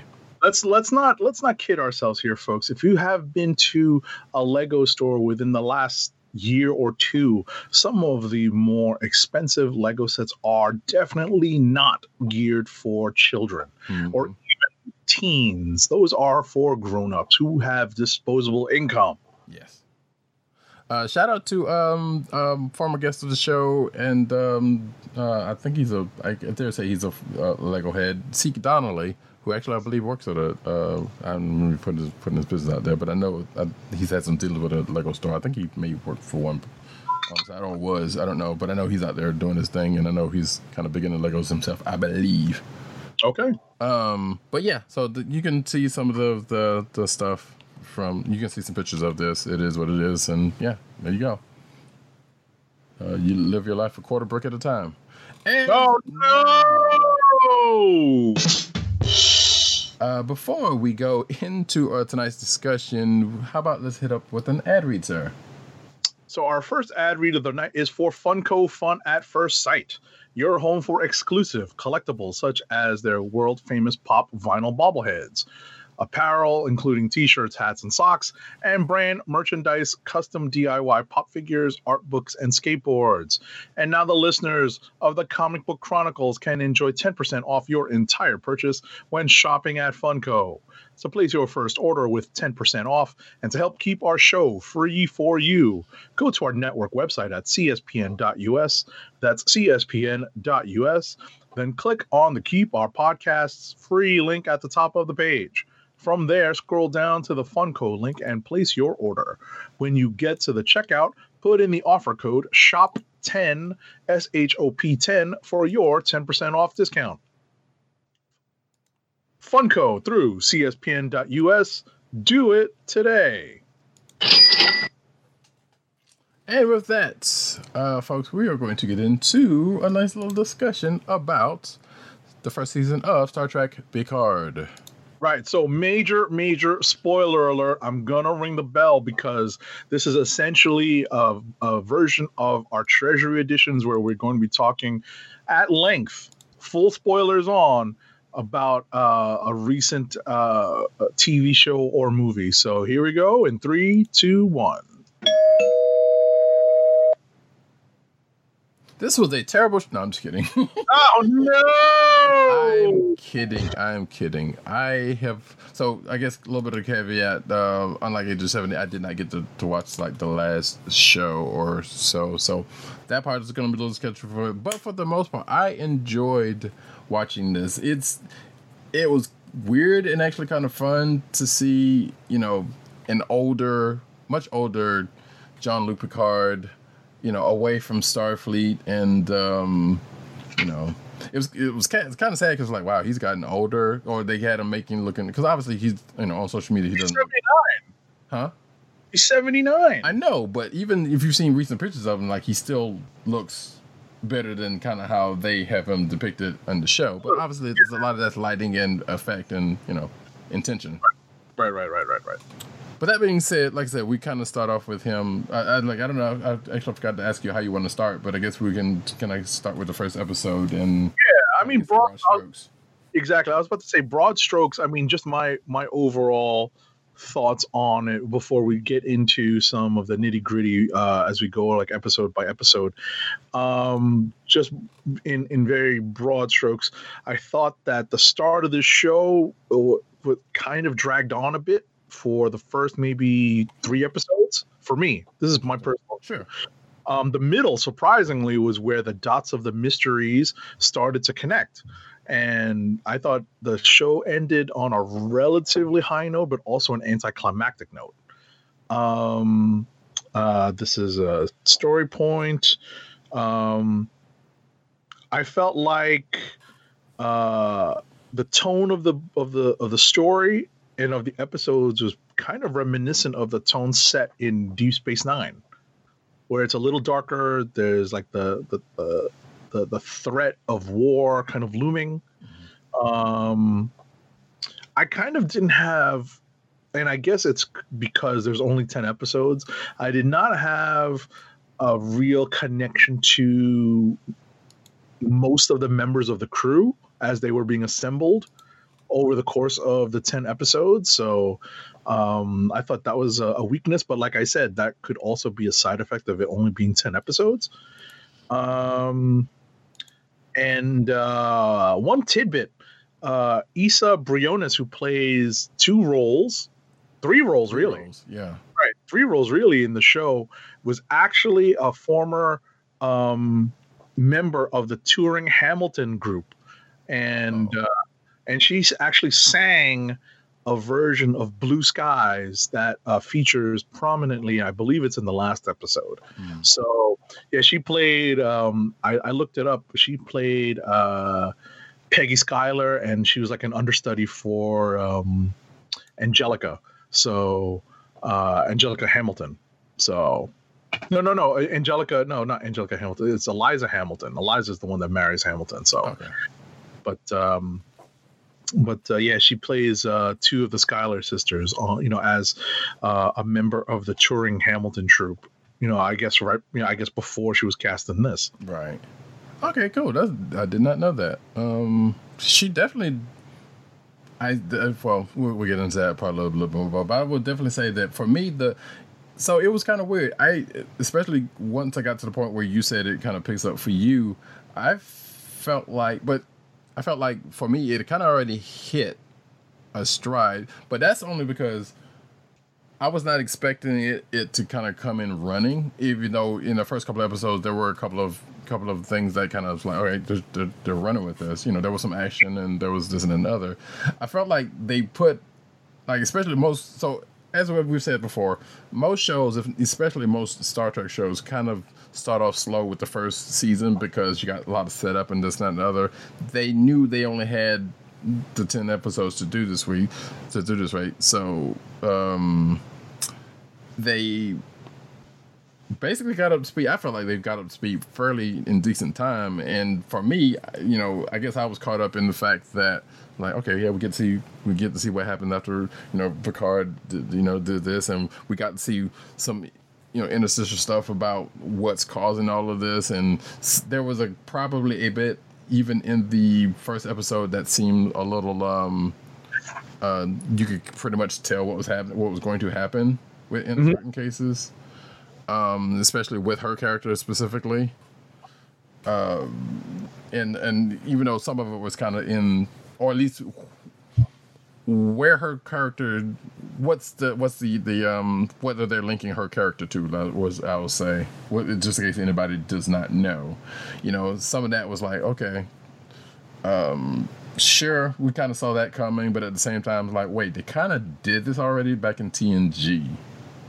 but nobody remembers who the girl's name, who's escaped me, who played a similar part in a different way. Nevertheless, like I said, it got up to speed. I thought it was kind of weird in there that they kind of assembled almost Seven Samurai style in a way. Mm-hmm. Especially with the one dude that I know you're going to bring up in a minute. Yes, when we get to that episode. Yes. But at the same time, like, there was still, and obviously it wouldn't be Star Trek without a message or two, because that same episode that character kind of comes in on, there was Card, doing a thing that's like, hey, this is a message here, and we get it. Star Trek is still kind of Star Trek, and there's nothing wrong with it. I'm just saying it was kind of blatant. No, it wasn't blatant. That's a little strong word, but it was noticeable. I'll put it that way. Okay. Not saying it was bad, because it wouldn't be Star Trek if it did not have it, and I would not have it any other way. But overall, that said, I enjoyed the watch. Like, I appreciate the way they filmed it, because obviously, there are more places that are kind of going into especially with like the Marvel stuff. There was a more cinematic, a more cinematic take in the filming of this, as opposed to, as a matter of fact, and they had said that, like, before, as things were filming. So I appreciated all of that, because it does kind of make things a lot smoother than episodic shows in a lot of cases. I think that's pretty much it for the initial stuff for me, though. All right. Because we'll definitely be getting into some of the other stuff, like, specific characters. Oh, we'll be there soon. We'll be there. There was one more thing I want to say. Then this is probably getting ahead of that, so I just go ahead and get out of the way. I don't appreciate the fact that, and I just noticed it. I didn't just notice it, but I noticed the fact that the first 4, maybe 5 characters that died first were all black. I don't appreciate that. Were they? Well, at least the very first one. Like, obviously there was some other deaths behind that, but I'm just saying the first people that actually, pretty much died in the orbit. In the one case, the only character, there's like, yeah, they were all black. So I'm like, I got to go back and watch the first episode again. Particularly like that issue, that episode that the dude, that dude comes in on, who we would get to. That one was... Oh, I think I know what you're talking about. Oh, yeah. We'll get there. All right, anyway. So episode 1. Yes. Remembrance, directed by Hanelle Culpepper, who directs, I believe, the first 3 episodes. Yep. Yes. Right, so yeah, we kind of touched on a couple things here. What's funny about this, and what really took me aback, was that there's a couple things that are set up and not paid off that get set up in the first episode. The first thing I noticed is that you wonder what's going on with the Federation. Like, is there corruption afoot and rot in the Federation? We find out that Captain Picard is on the outs with the Federation. We find out why. Picard's having dreams about Data. We also learned that Captain Picard has had to make some lifestyle changes. He orders tea, Earl Grey, decaf. I was wondering if you were going to pick that up. Yeah. I was like, what? And then I remembered, oh, yeah, he's supposed to be like in his 90s at this point. So now I get it, So, you know what's funny? I was amazed, and it kind of threw me a little bit during my watch of the first episode that the events of the J.J. Abrams Star Trek lead into the events of this series. Right. I was like, wait, isn't that supposed to be an alternate timeline? What? Well, see, that's just it. That's where the timeline splits. Oh, okay. Yeah, that's the event that splits the timeline. So, yeah, so this is still Prime, and that's still Kelvin, but yeah, but... I got you. In fact... So, that's the initiating event of the split. Right. And in fact, Star Trek Online, which is the MMO that is still currently running, that is also, the split is, they talk about the split there, and I think it is still set in the Prime universe. Yes, it is. And which actually brings up some questions about what happens, an underlying subplot of this show that is a linchpin of a thing that happens, but we will probably get to that. Now, for myself, with that first episode, I was like, yeah, all this, and obviously, the Earl Grey thing was what it was like, it was still a reference to that, and this series has been no shortage of having like little references here and there. Yeah, they call it fan service. I like it. Screw you guys who hate fan service. See, I don't think it was that bad. Yeah, those people are stupid. Like, no, there was just like little touches here and there. Like, I hate that because people are just like, oh well, any kind of reference to some of the old thing is fan service now, and that's stupid. Like, you can't reference something from the past with something that is clearly, has some basis of this or of a thing. Like, that's dumb.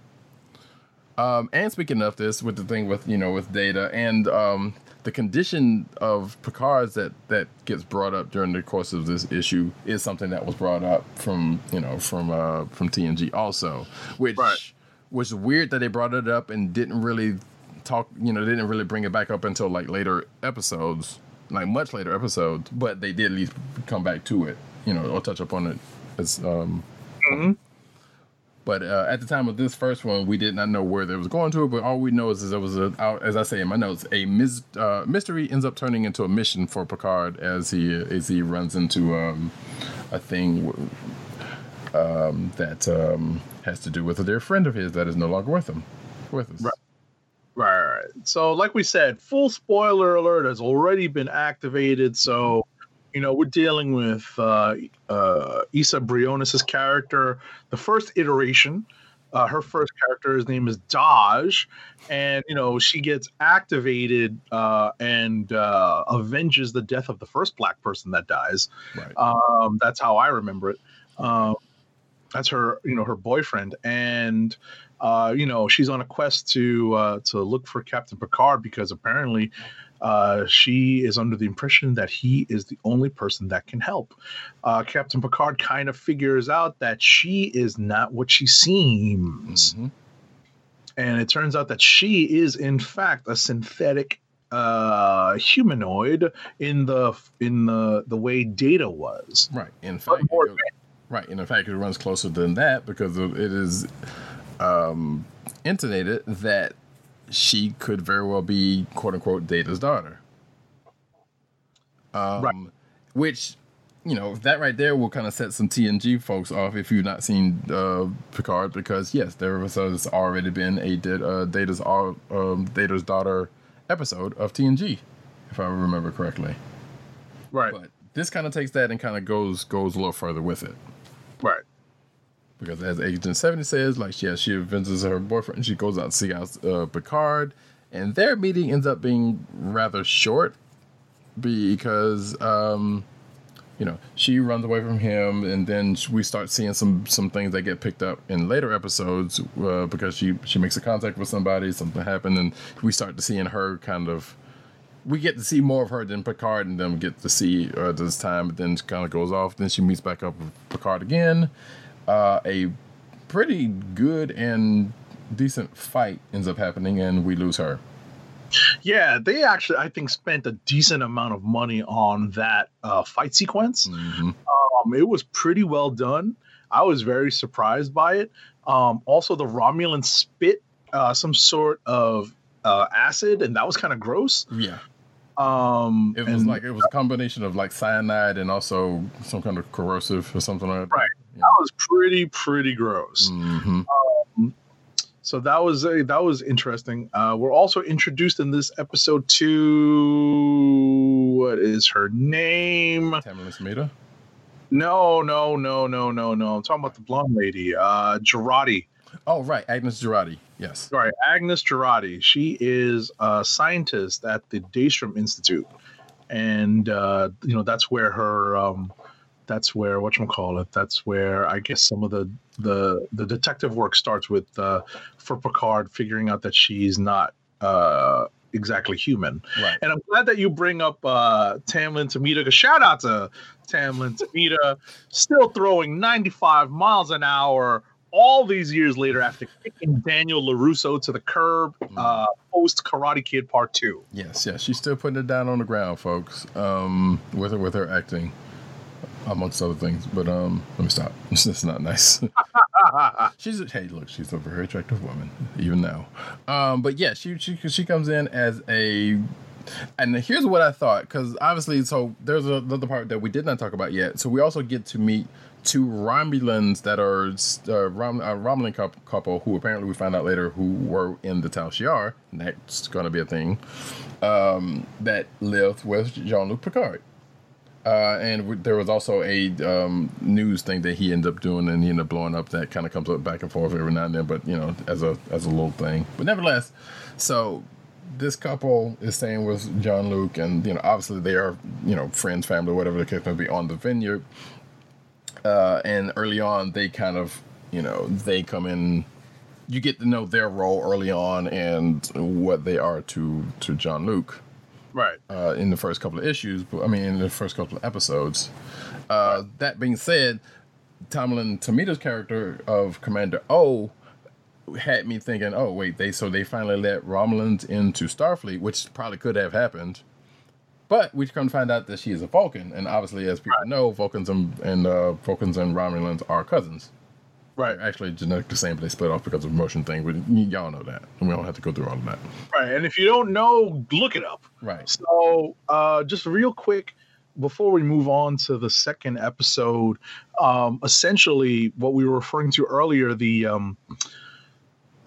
initiating event of the split in the timelines, in the Star Trek timeline, is the supernova of the sun closest to the planet Romulus, and the evacuation of the system's denizens, the inhabitants, is what causes the rift between Picard and the Federation, because Picard is trying to relocate all these Romulans from the sun that's about to go supernova, I guess before or while they're trying to figure out or while Spock is trying to come up with that plan with the red matter.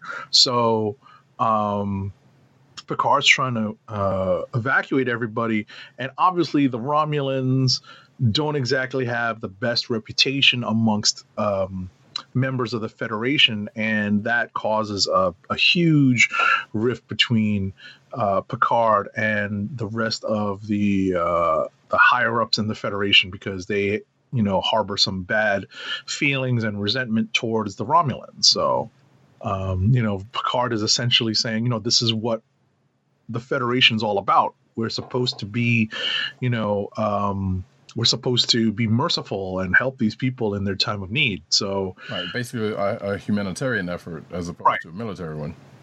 Right. So at the end of the day, that's kind of the driving force behind several of the first episodes of this story. Mm-hmm. And yeah, we can kind of actually let me look at my notes, because I don't necessarily have anything for episode 2. But we could just highlight what happens. Yes, that's what I'm saying. Yeah. Yeah. So yeah. Oh wait, and there's another thing that actually gets brought up in 2. Well, it gets brought up in 2 officially, because the event, along with the supernova, that is the catalyst of why. So synthetics get banned at a certain point, and it's because Utopia Planitia got attacked by a bunch of synthetics, and therefore they called for the ban of synthetic life forms, which Data was one, but at that time he was already gone, so it is what it is. But apparently synthetics was still a thing, and which is another thing that the series kind of goes into leading up to the end of it. In fact, it basically ends up being the main thing, and as a thing I will point out in episode 4, but I won't do it now. Right. We'll get there soon. Yeah. So yeah, essentially the shipyards are on Mars, and that's something that Captain Picard kind of hints at in a dream sequence in the first episode. In the second episode, Picard is investigating Dahj's death and trying to track down the. We learn at the end of episode 1 that Dahj has a sister named Soji, and Picard is going to track her down. With the help of one of the Romulan housekeepers, a former Tal Shiar. Mm-hmm. He finds out, he figures out what's who might be behind it, and the assassins may be part of the Zhat Vash, an organization even more secretive than the Tal Shiar that holds a deep-rooted hatred of synthetics that we go into later in the series. They bring up Picard's physical condition, his brain condition in this episode. Picard is looking for a ship, and Admiral Clancy, who is a returning character, curses at him and shuts him down. Yes. Which that scene was like, oh, where is this going? And they're like, oh, that's it. Okay. Yeah. And Commodore O, Tamlin Tamita, finds out about Picard's request and instructs. She instructs an operative named Narissa, who we think is Vulcan, but it also turns out to be Romulan. And she's on. She's got her mission, and that's pretty much where we leave off in this episode. Right. Yeah, and she is, as we will find out. We won't get to the old thing right now, but yeah, which I think her operative definitely was Romulan, as is her brother, who actually shows up in this. Right. But yeah, so he showed up in the first episode. We'll find out very soon what that's all about. Exactly. So we'll go to episode 3, which at the end of episode 2, Picard's like, well, I already put out a call, which he did. We didn't get to see who it was until this one. He calls upon an old Starfleet person, who, by the way, whose name is Rafaela Mustafa, who not Mustafa. Musakar. Sorry, that was terrible of me. But Musakar. Now, this character was in the prequel comics that is already out now, so you should be able to find them out there on Comixology or whatever. Played by Michelle Hurd. Michelle Hurd is you may not know the name, but you've seen her. I could have sworn she was an old character from Star Trek, because I feel like she has been in Star Trek before, specifically in TNG, but that's probably not the case. Or I haven't seen any indication of that. Nevertheless, she is there. You've also seen her in the Netflix Marvel stuff, because she played a DA until she got killed in one of them. I can't remember which one it was. But she's a hell of an actress. She's over here when Picard comes to her door and asks for help. She relents eventually after a bottle of wine gets shown, and we start to end up to find that out, or at least in later episodes, that she has some problems of her own to deal out, as well as some of the other characters we end up meeting. So Picard asks for help. She's like, no, but then she actually relents, go back. She finds him a pilot for the ship, and a ship, whom is the type of ship we don't really get to see in Star Trek 4, and we also get to see some of the tech, actually, especially in these last couple of issues, that we haven't seen in Star Trek that much before, but it has been some time. Technology changes, and I say that because it was kind of jarring at first. It was like, well, wait, I know how their stuff worked this way, but it seemed like they may have blended a little bit of the 2009 tech as far as transporter technology is concerned. And I bring that up because you don't necessarily see them. You've seen it happen a couple of times where they're walking and then get transported, so but it never happened that often because budgets and stuff. Nevertheless, let me see. Yeah, Raffi, who suspects Romulan involvement, and you get you later find out that, hey, you get a little bit more into Raffi and Picard's relationship, and it has something to do with the whole the Romulan project, where they're trying to move people, and Picard ended up leaving, and she got fired for it, which basically ruined her career, and which is why she blames Picard. But again, and then we get some other stuff where there's a Borg cube where hold that thought for a second. Okay, sure.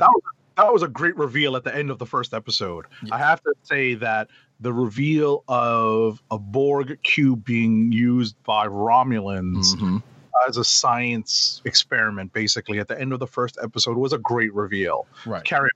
Yes, and I'm glad you mentioned that, because that comes up as a thing within the whole series, season itself, but also because, and I know in one of the episodes, a thing that seems to counteract something from a TNG episode about Romulans and cyberneticists, was kind of put out there, but apparently was explained away some kind of way. Regardless, and I think it was this episode, I can't remember. I'm a little light on that one. But regardless, yeah, seeing the Borg cube, and I was like, I don't know if you were like, hey, what the heck is this? And Romulans? What the world is going on? Because at first I was thinking, is this the same one that either Picard was on, but I think that was totally blown, or the one that was from the end of Voyager, which was heading to Earth, but neither seem to may or may not be the case. Right. Yeah, exactly. I don't think they go into it. I think that it's just one of however many there were. Right. I wanted to mention that, we're introduced in this episode to Chris Rios, the pilot. That's the pilot that Raffi recommends to Captain Picard. We also find out that an old Borg friend of ours yes, is back. And that is Hugh. Yes. Former Borg drone who is aboard the Borg cube as project the head, yeah. And yes, and you've come to find out during the course of the season, which we will get to, that he's not the only one that shows up that is Borg related, which kind of explains why one particular person shows up in a couple of episodes. But to finish out episode 3, we see Narek, who's this Romulan spy, and who has been getting close. Yeah, he's been getting it on. Yeah, he's been getting it on with the other twin that that Picard's looking for, whose name is Soji, and she's aboard this Romulan cube as a researcher, and that kind of stuff. And as Agent 70 says, they get it on just right off the bat. Which, by the way, we also notice when we meet the pilot and the Dr. Girardi meet, we can also kind of start seeing it's like, okay, we know they're going to get it on at some time. Spoiler alert, they do. Yeah.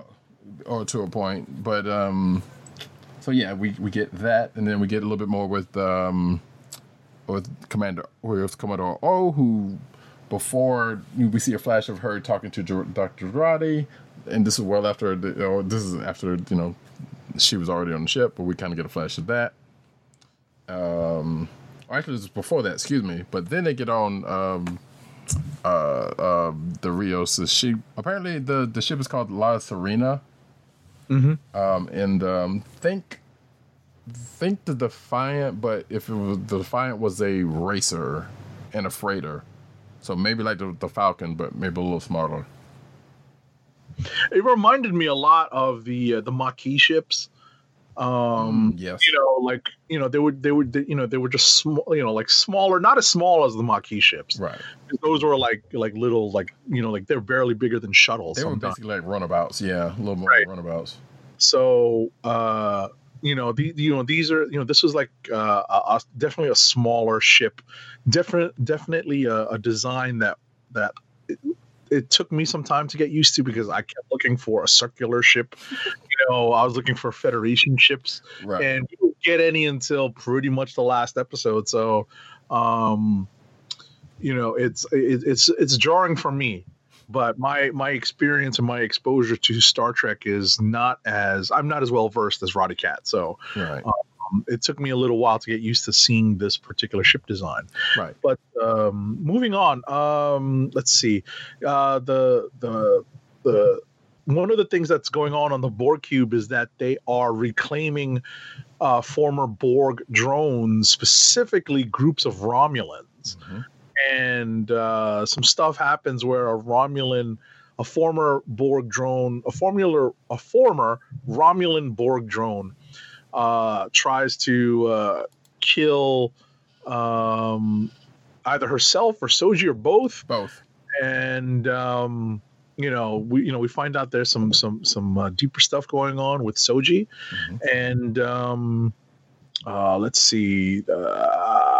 So I think we end up with Girardi, Picard, and Raffi getting on Rios' ship, the La Serena, mm-hmm. And they are going to the planet Free Cloud, where Girardi believes Bruce Maddox, one of the people behind the Daystrom Institute is located now, or specifically the project that was putting out synthetics. Right. We're basically studying synthetics, in particular, because that comes into play at some point, especially with Girardi. But so yeah, there is that, and of course we get to see at the end of this we see Picard saying engage, because you can't you can't have him about without saying We've already once. got 3 episodes. Right. At some point, which as I will go back and say, like, so the little touches, and especially like going back to saying real quick, and before we go to the next one, so like, yeah, most of the ship stuff we see is like we see some ship stuff and we see some stuff in the past and whatnot, but most of the stuff that is evocative of TNG come in the form of like the music that plays. Picard goes to Starfleet a couple of times, and you see the Enterprise D and E. Well, actually, specifically the D, that that is on a hologram overhead, and of course you hear the music associated and to invoke that feeling and all that kind of stuff. So for the most part, that's kind of how we get some of the little touches of outside of little references here and there of TNG. Now we can go into episode 4, which I know Agent 7 has been waiting for this because his favorite character, is now coming into play. In this episode. Oh no, we are here already, episode 4. Well, yeah, we kind of want to speed through this a little bit more, but yeah. Right. So we're moving. Yes. Wait, what am I thinking of? We are moving. Moving. Yeah. Trading places. That's right. Oh, I think actually, wait, one more thing at the end of the day, because I could have sworn there was I don't know if you remember this, and I can't remember if it was 3 or 4 when this happens, but there was something that happened, we thought happened with Bruce Maddox at the end of this. And I can't remember if it was in this one or 4. Regardless. It's later. Yeah. And you know what I'm talking about, because it's kind of weird that it happens to... Anyway. Right. Episode 4, Absolute Candor, directed by William Riker, a.k.a. Jonathan Frakes. And here we have Picard asking Rios to make a detour to the planet Vashti, which is weird because Vash is a person of note to Picard from TNG, and I believe there was a reference to her in season 3. I mean, not season 3, in episode 3, which it could be this planet. I don't know if that's the case or not, but it's kind of funny that Vash kind of gets brought up. Regardless, where he helped relocate Romulan refugees before the attack on Mars, he calls on the Quat Milat, which basically is... probably could be my favorite group of this whole series. They're basically Dora Milaje, who are Romulan and express their feelings just outright. They were called, and I quote, Romulan warrior nuns, folks. Yep. I made sure to put that in my notes. Right. But with them, they also have this character who is, and obviously they are all women, just like the Dora Milaje, which is the wide distinction there. But they were also taking care of this kid named Elnor, who's a dude, but he also, grew up under them and whatnot. And we see a flashback of Picard meeting the kid, or not re-meeting the kid because they already knew each other at the time, but doing some stuff with the kid. Now, obviously, people in TNG know that Picard had a thing about kids back in the day, and that even got brought up as a reference in this episode. So right. He never really settled down, so he was always kind of like the fun uncle. Exactly. Well, not so fun because he didn't necessarily on TNG. He didn't necessarily care for kids until that one episode. Right. He had to deal with them. Exactly. So he's the cranky uncle. Let's put it that way. So so he's he kind of leaves Elnor in a lurch, and then we find Elnor as a grown-up, and he's Romulan Legolas, with no bow and arrow, like literally, but a sword. It's right. He's got a sword instead of a bow and arrow, but Legolas had like the cool daggers, but he's got the same look, same wiry build, same hair. Yes. So Stark would have seen him and basically called him Legolas straight up. Right. No doubt. So, it's kind of wild. So, hold on. Yeah. All right. Basically, some Romulans try to take out Picard for coming back, and Elnor says, "Not on my watch," and takes out another black dude, I think. Yep. So I was just like, "Whoa, black Romulan!" So they made sure to pan the every time they show somebody, they made sure that it looks like a mix of folks. So yeah, you saw definitely a good mix of different colored Romulans. Right, more so than I can ever remember. Exactly. So, right. So I don't recall all. Like we're looking at some of the summaries. I'm like, I don't remember Rios and Raffi fighting a battle with a local warlord aboard the ship. But okay, Picard. That's where Picard and Eleanor beam up to. No, they did. Yeah, that was like because remember they said something like, yeah, this dude controls the area. He's got this old bird of prey. Oh, I now remember. Okay. Yeah. Then they get rescued by a ship that they have to rescue. Right. Which who ended up being somebody we know. But before that, the reason why the Romulans were going after Picard was because there was an area that was like saying basically no Romulans only, and he kind of started up the Hornet's Nest, and then that's when Romulan Legolas came to his rescue, and then they left to go on the ship to end up, like I said, getting chased by this other the bird of prey. The bird of prey, excuse me, it was only one. It was an older model. Matter of fact, specifically a TOS version of bird of prey. Okay. Because they made sure to put that in there, which is kind of funny because I think it's like the second time I've seen one. Anyway, regardless, and they end up saving someone who we end up finding out to be 7 of 9. 7 of 9. Hello, Jerry Ryan. Exactly. From Star Trek Voyager. It's been a long time. I was about to say, side note, all this talk of Legolas makes me want to watch Lord of the Rings again. Me too. So you're not the only one, because when you even said that before the show, I was like, dang, I hadn't seen that in a minute. I might do. Yeah, I know. I'm gonna have to queue up the movies either on iTunes. I actually own them digitally on iTunes. Same. And whatchamacallit. And I haven't seen those either, actually. I've never seen those, but I've definitely seen the first trilogy. Yeah. I was about to say, I have the Blu-rays of the extended edition of Lord of the Rings, but I do not own The Hobbit. But I know that's available online. Anyway, getting back to this. So 7 of 9 shows up, which is awesome, and she definitely steals a lot of the scenes that she's in. We find out that she is affiliated with this weird group. I think that we find that out in the next episode, actually. Yes. So just to wrap this episode, let's see here. We get some more stuff with Narek, dealing with Soji, and who the hell is Rizzo? Rizzo's the sister. Right. Rizzo's his sister. I'm like, Rizzo, isn't that a character from Grease? Isn't that Yes. Isn't that what's her face? Mrs. Bartlett. What is her about? Yes, it is her name. Anyway, Rizzo tells Narek that he has a week to get the location of the other synthetics from Soji before she switches to her own more cruel methods. Next up. Exactly. We get into episode 5, Stardust City Rag, also directed by William Riker, aka Jonathan Frakes. We get a flashback of 7 of 9 Mercy killing Icheb, who was another kid who from Voyager, who was Borg assimilated. I didn't remember this. I needed to look this up. Yeah. So, and I knew because I did watch it. He was one of them. There were like 3 kids in like later seasons, or it's like 3 or 4 kids that in later season that Voyager ended up rescuing and had on the ship for a little while.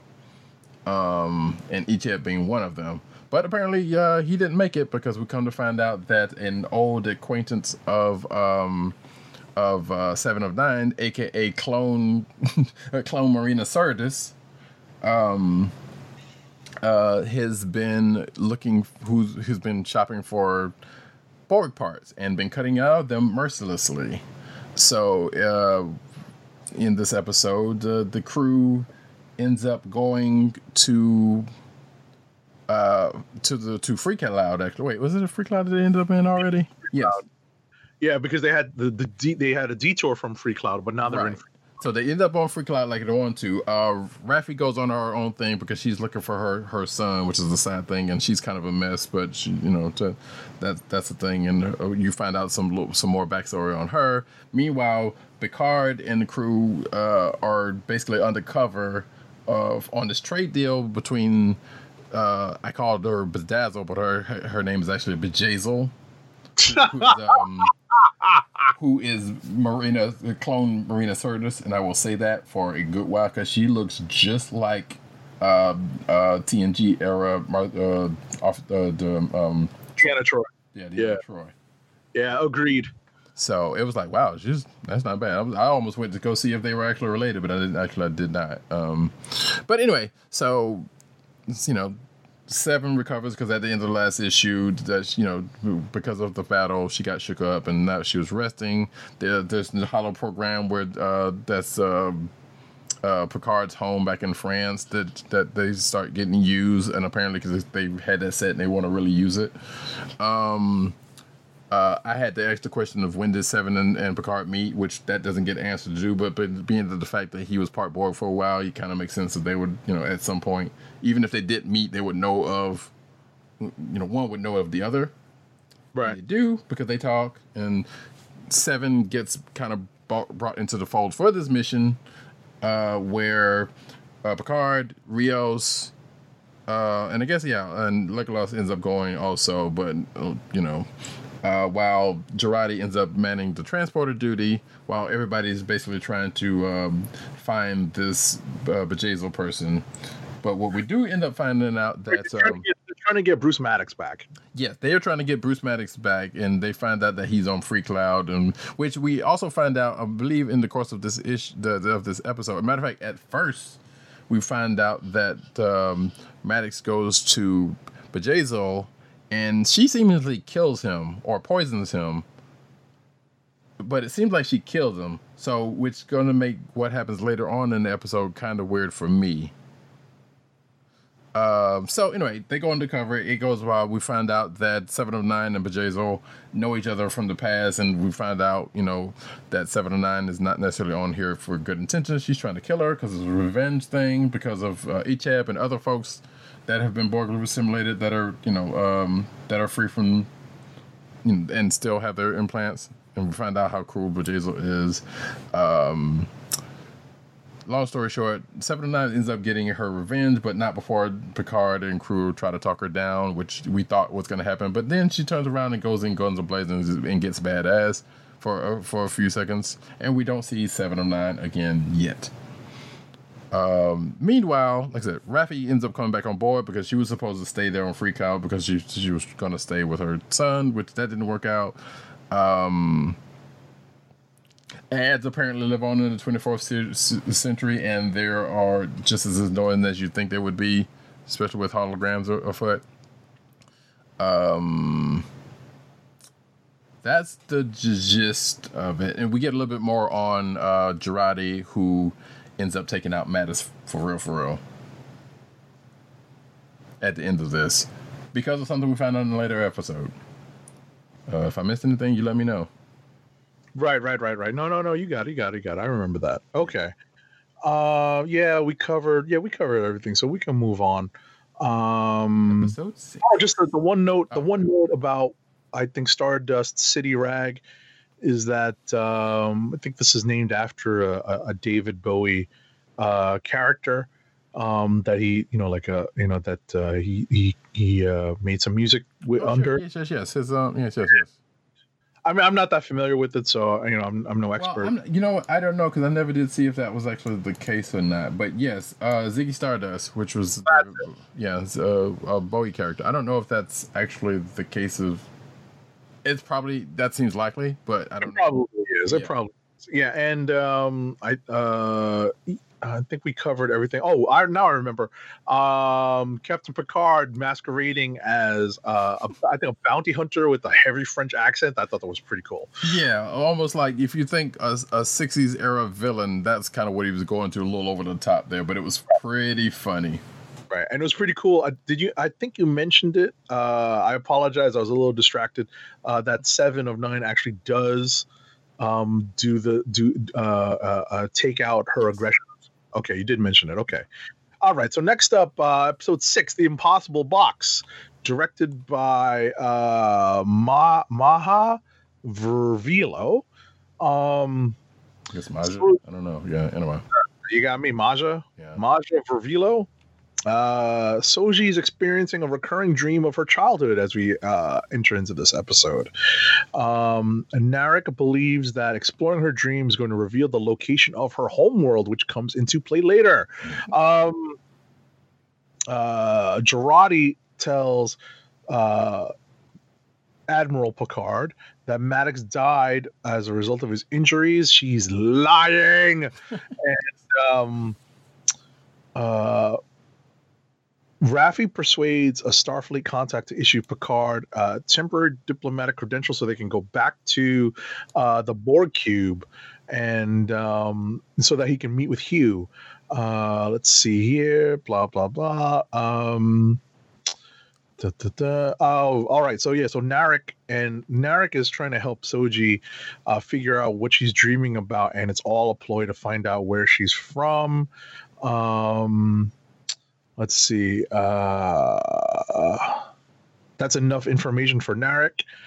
And Rizzo to start looking for Soji's planet. Narek tries to kill Soji. This is where the betrayal is. Betrayal most foul.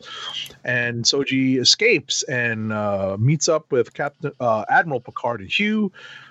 Hugh takes Picard and Soji to emergency long distance transportation device, which allows them to escape the cube.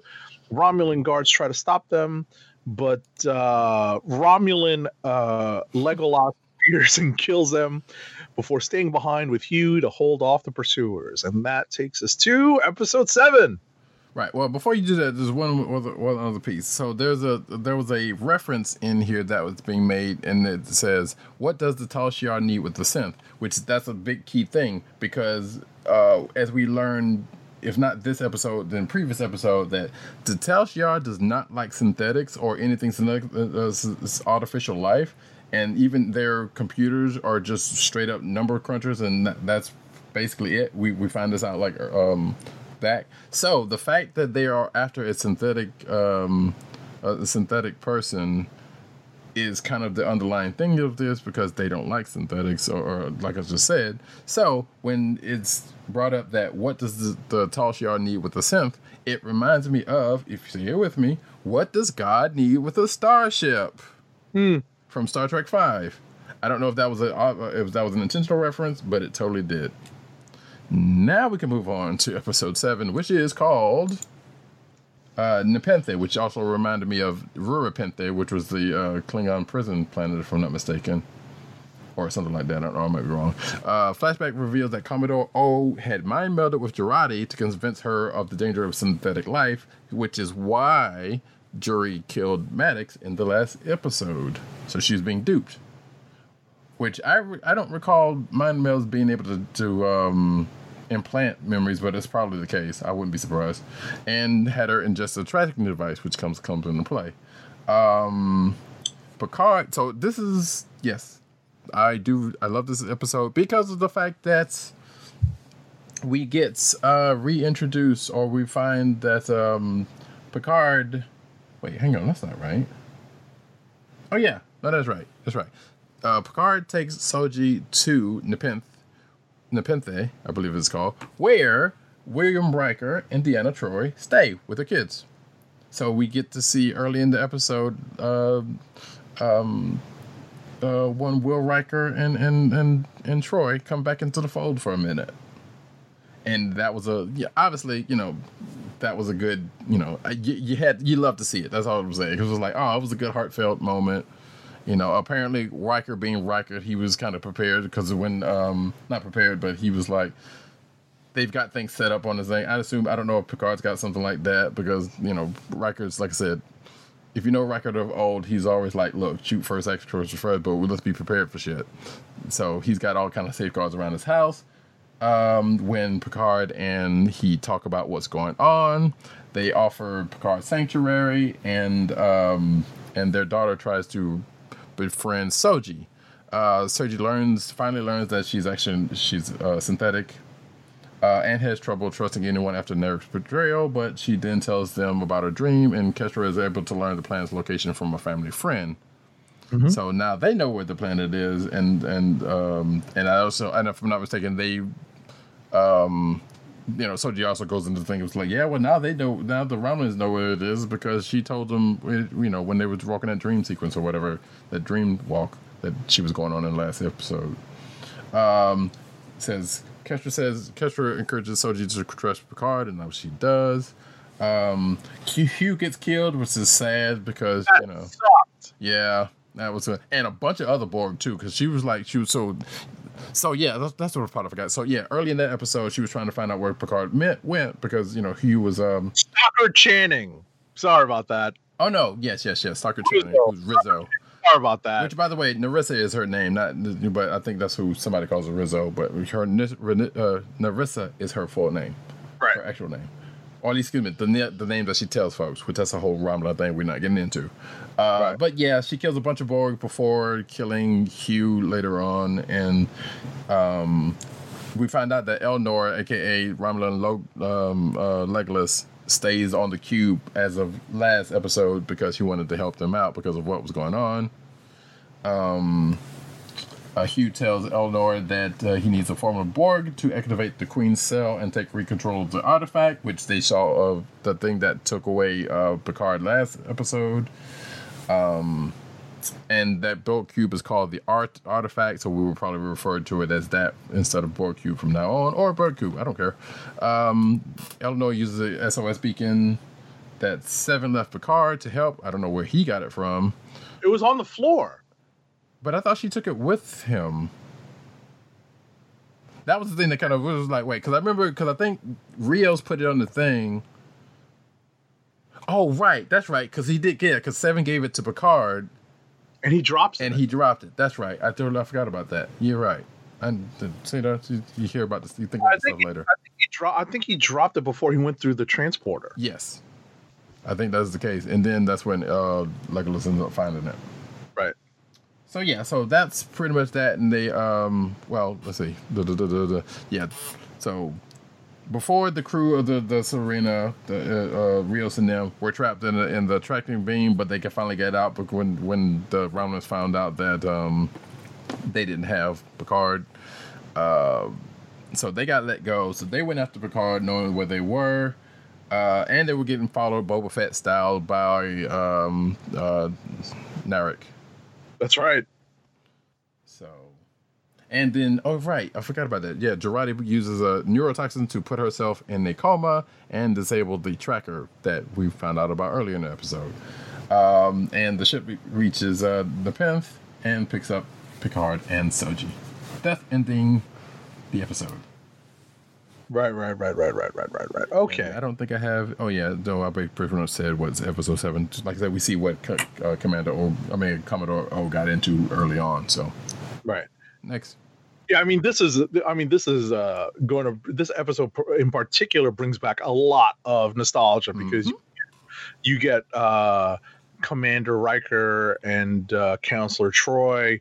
I forget what their updated ranks are, but it's them living a life and also talking about the son they lost. Mm-hmm. So that's an interesting little tidbit. I don't remember if that had been revealed yet. I think that was like, after, because obviously there's sometimes this whole thing takes place sometime after TNG, like good 14, 15 years. Yeah, after the movies, right? After the movies as well. So exactly. Yeah, after especially was the first Nemesis is the last one. I don't even remember Nemesis. I made a note of that saying that the whatchamacallit, this movie stems from what happens in Star Trek Nemesis, which I don't remember at all. Yeah. So I'm gonna probably backtrack.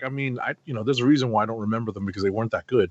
But I'll probably just backtrack and just see, how all the see what particular threads the folks on Picard picked up on that came out of Nemesis. So we missed one thing out of episode 6 that I figured that actually plays a part, sorta. I don't think that because when they go back to the artifact, aka the Borg cube, Picard is the only one that was able to go on there, and obviously his time with the Borg got him feeling some PTSD, which reared itself before meeting Hugh. He still kind of had some during the course before everything started jumping off, but nevertheless, it was basically touching back on his time as a Borg, and Right, there's back up that which also happened in, was it Insurrection that happened in, or whatever movie? It was one of those movies that came up in also. Right. All I was going to mention is that I think there were some recovered Borg who recognized him as Locutus. So Yes, there was one, yeah, because when they were running away, one of them called him by name, and he just kind of looked back and was like, "Oh, what?" Right. Okay. So episode 8, we're in the home stretch, folks. Yep. Broken Pieces. Again, directed by Maya Vervillo. So we get a flashback at the beginning of this episode that shows Narissa's initiation into the Zhat Vash on a planet with 8 suns. It basically kills a whole bunch of Zhat Vash women. She experiences the admonition, a warning of the danger of synthetic life left behind by a long extinct race. Mm-hmm. Most are driven mad by the knowledge, but Narissa retains her sanity. So Rios, kind of gets weirded out by meeting Soji, and he remembers that he because of someone that resembles Soji that he met. He met while he was. He was the first officer, I think. Right, while he was under the command of Captain Vandermeer. Mm. And Vandermeer ends up committing. Vandermeer was supposed to kill this previous version of Soji, and Vandermeer in the story, I guess, or the flashback, commits suicide, and Rios is forced to cover it up. Raffi realizes that the two were synthetics from Bruce Maddox's planet, and we find out that Jurati awakens, and she cops to murdering Maddox, explaining the vision that Commander O, Tamlin Tamita, gave her. And Raffi explains her deduction that the Zhat Vash were behind the synth attack on Mars, and Soji plots a course for her home planet. And again, Narek in his little ship is doing the Boba Fett following style on the La Sirena, and back on the cube on the artifact, 7 of 9 arrives to rescue Romulan Legolas. We're not calling him Elnor. And Seven in a very scary moment actually interfaces with the Queen's cell in the cube, and uses the Borg drones aboard the cube to try to retake control. But Narissa ejects most of the drones into space and sends a fleet to Soji's planet. Yeah. Now, obviously, it's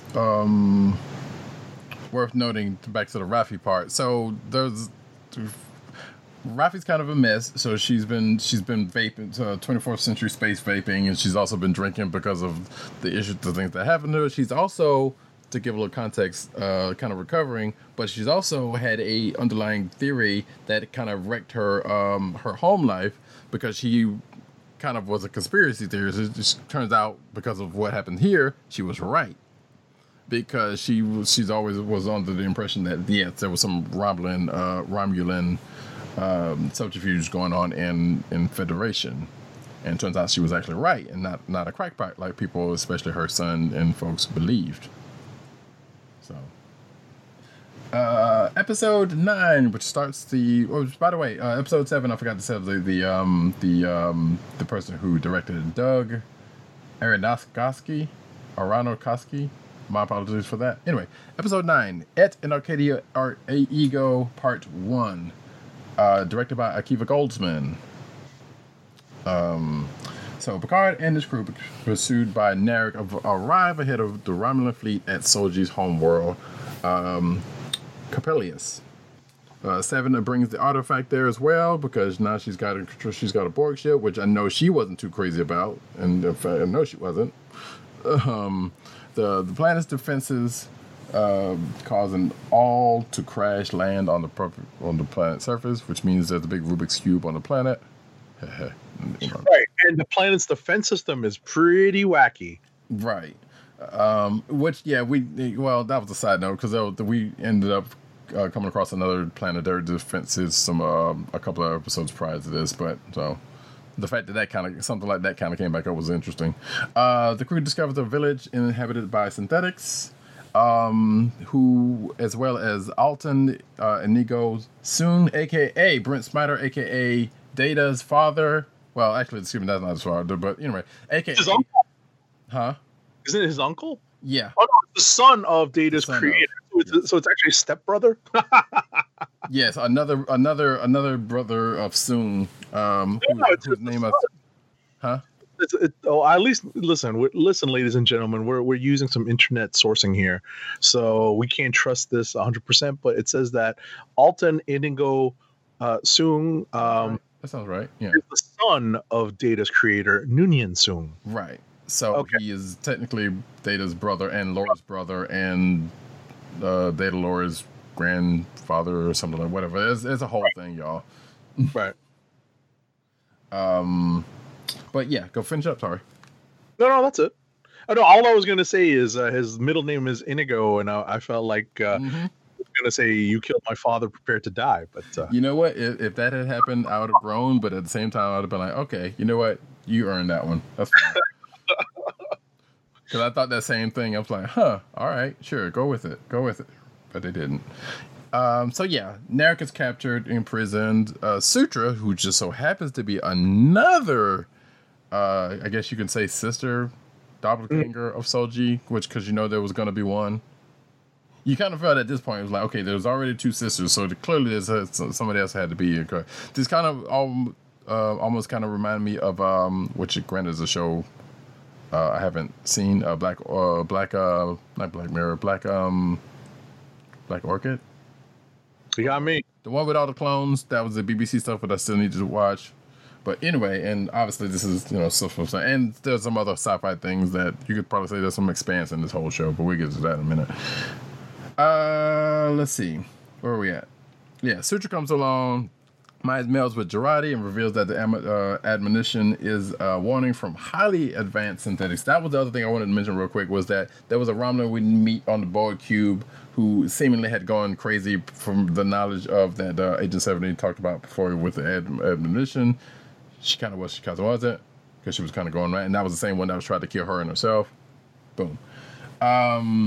So one from highly advanced synthetics that they will defend their fellow synthetics against threats from organic life forms. Picard tries to persuade them to evacuate the planet, but Sutra argues that they should summon the makers of the admonition to defend them. So she basically is like, wipe them all out. She's basically being the destroyer that people were fearing all this time. She allows Narek to escape, and another synthetic is found dead, essentially proving the danger organic life forms pose, but it was kind of a ruse. It was a setup, rather. Picard is arrested when he refuses to agree to Sutra's plan. Jurati wins her freedom by offering to help Soong with his research. And the sons of Soong will rise again. No, I'm sorry. That's a whole episode of TNG. My bad. Sorry. I couldn't help it. Developing an android body into which consciousness can be transferred. All right, and now we are into the end game, and I don't mean that lightly. And I'll get to that in a second. So we are on episode 10, Et in Arcadia Ego, Part 2, also directed by Akiva Goldsman. Rios and Raffi join Narek to work against the beacon that is going to summon the synthetic defenders. And boy, is that underwhelming when we find out what the synthetic defenders are. Jurati breaks Picard out of confinement and they return to La Sirena. Seven finds Narissa still on the cube and kills her. That was awesome. Avenge Hugh. She literally says that's for Hugh. Right. Soong deactivates Sutra as punishment for killing another synth. Soji continues as the destroyer to build the beacon and foils Rios, Raffi's, and Narek's attempt to destroy it by literally just catching the explosive. The Romulan fleet arrives to attack Coppelius, but is stopped by Picard in one ship, and some magic happens. Well, there's a couple magic things that happen. One, I'm sorry, yo. That's okay. Yeah. I mean, there's some magic stuff that happens. Talk about Deus Ex Machina, right? There's some magic stuff that I don't remember them establishing where they use this thing that magically gets the La Sirena to power up and reactivate and be repaired all of a sudden, right? Mm-hmm. Then they use that same little magic doohickey to create whatchamacallit? It's like the Doctor Strange spell where he creates mirror images of himself when he's attacking Thanos. Okay, well they've done that before in TNG specifically, but yes, but this is just a more upscaled version of. Right, and more Avengers related stuff, and I'll get back to this in a second. So, and a major spoiler alert for Roddy Cat, he did agree that I could talk about the last episode. Mm-hmm. But he will be backtracking and watching this in full. So Captain Picard and Dr. What's her face? The blonde lady, Jurati, are holding off the Romulan armada with the help of the planetary defense system that's basically a bunch of giant flowers, and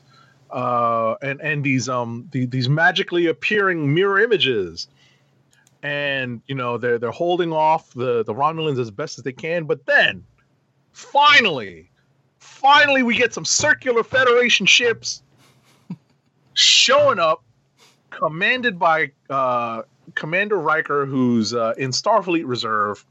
It's an entire armada responding to Admiral Picard's call for aid. Picard convinces Soji to destroy the beacon, prompting the Romulans to retreat. So, as the beacon is destroyed, it's literally a beam that goes up into the sky. Think Avengers. And what's coming out of the portal are metal snakes. I am not kidding. Metal freaking snakes. So basically, the snake version of the Chitauri just happens to descend. Basically. So, they put Loki's staff into the thing, and the portal closes, and the metal snakes don't make it through. Oh no. Sorry. This. But see, there's a reason why I'm describing it to you like this, because Sure.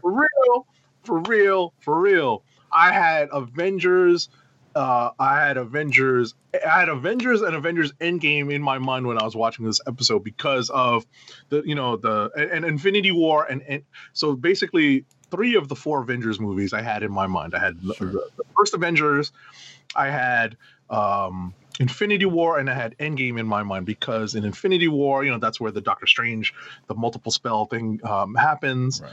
and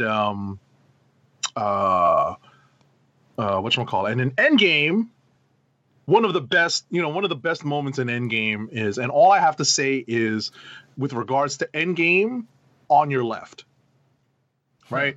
And the same thing happens in this episode, right? Okay. It's just like what happens in Rise of Skywalker. Right. With the big Right. battle. Okay.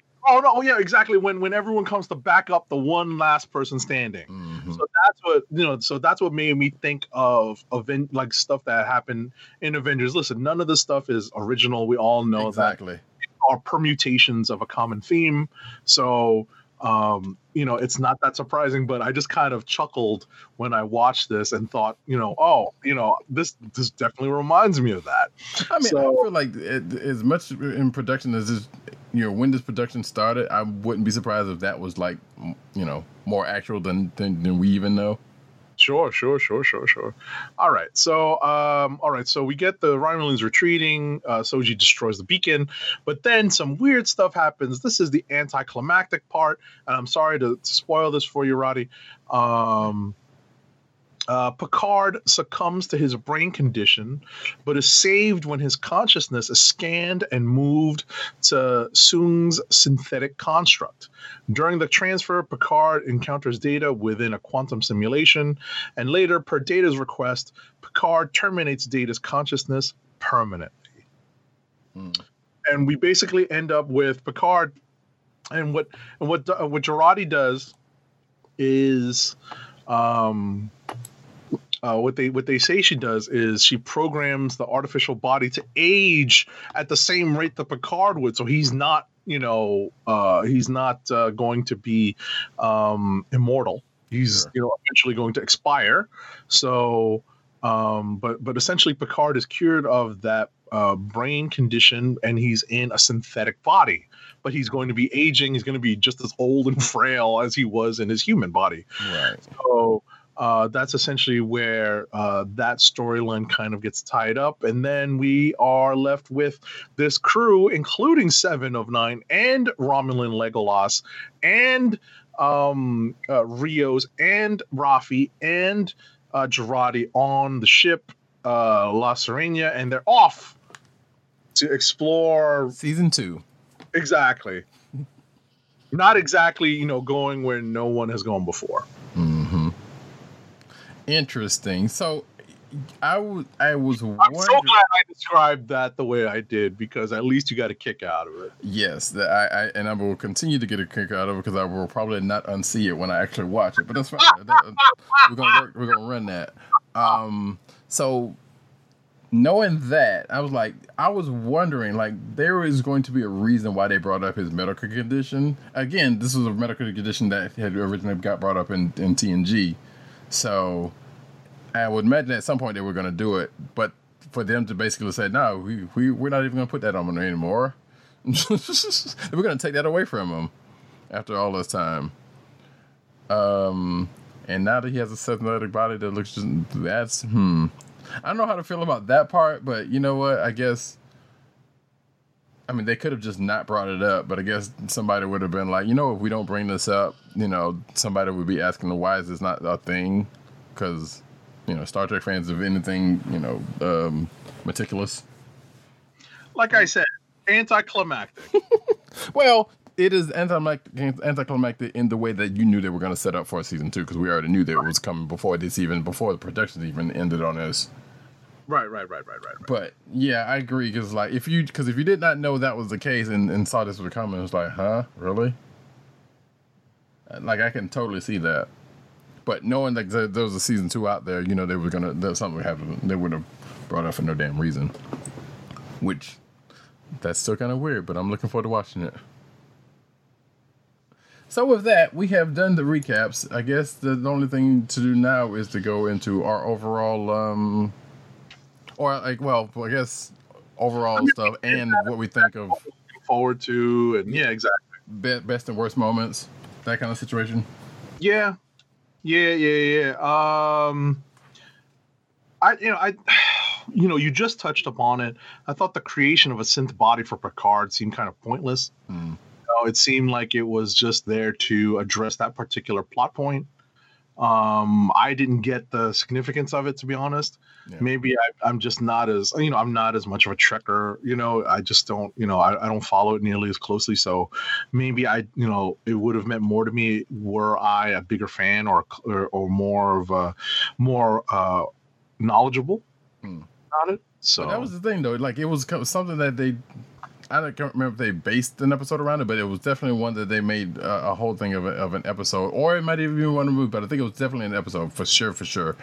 And it was like, okay, they probably could have never had to bring that up again. It just would have been a thing, but we didn't know back then they were going to do this either. Right. We saw the movies, and they never, as far as I could remember, they didn't really touch on it in the movies all that much. And I don't feel like going back and watching those movies to find out, probably at some point. But yeah, it was a thing that they could have just easily glossed over, like you said. Like, it would have been nothing. Somebody would have mentioned it, but it wouldn't have been that big of a deal, I don't think, to most people. Mm-hmm. So, but best moment? Good question. Obviously when Admiral Picard says engage, it gives you a little bit of goosebumps. Of course. I like what was it, the first or second episode when Picard goes into Starfleet headquarters and the ensign or whoever it is at the front desk is like, "Excuse me, who are you? Mm-hmm. What's your name?" And I'm like, "What?" So I'm like, "Youngster, please." What else? Trying to think. obviously, the best moment,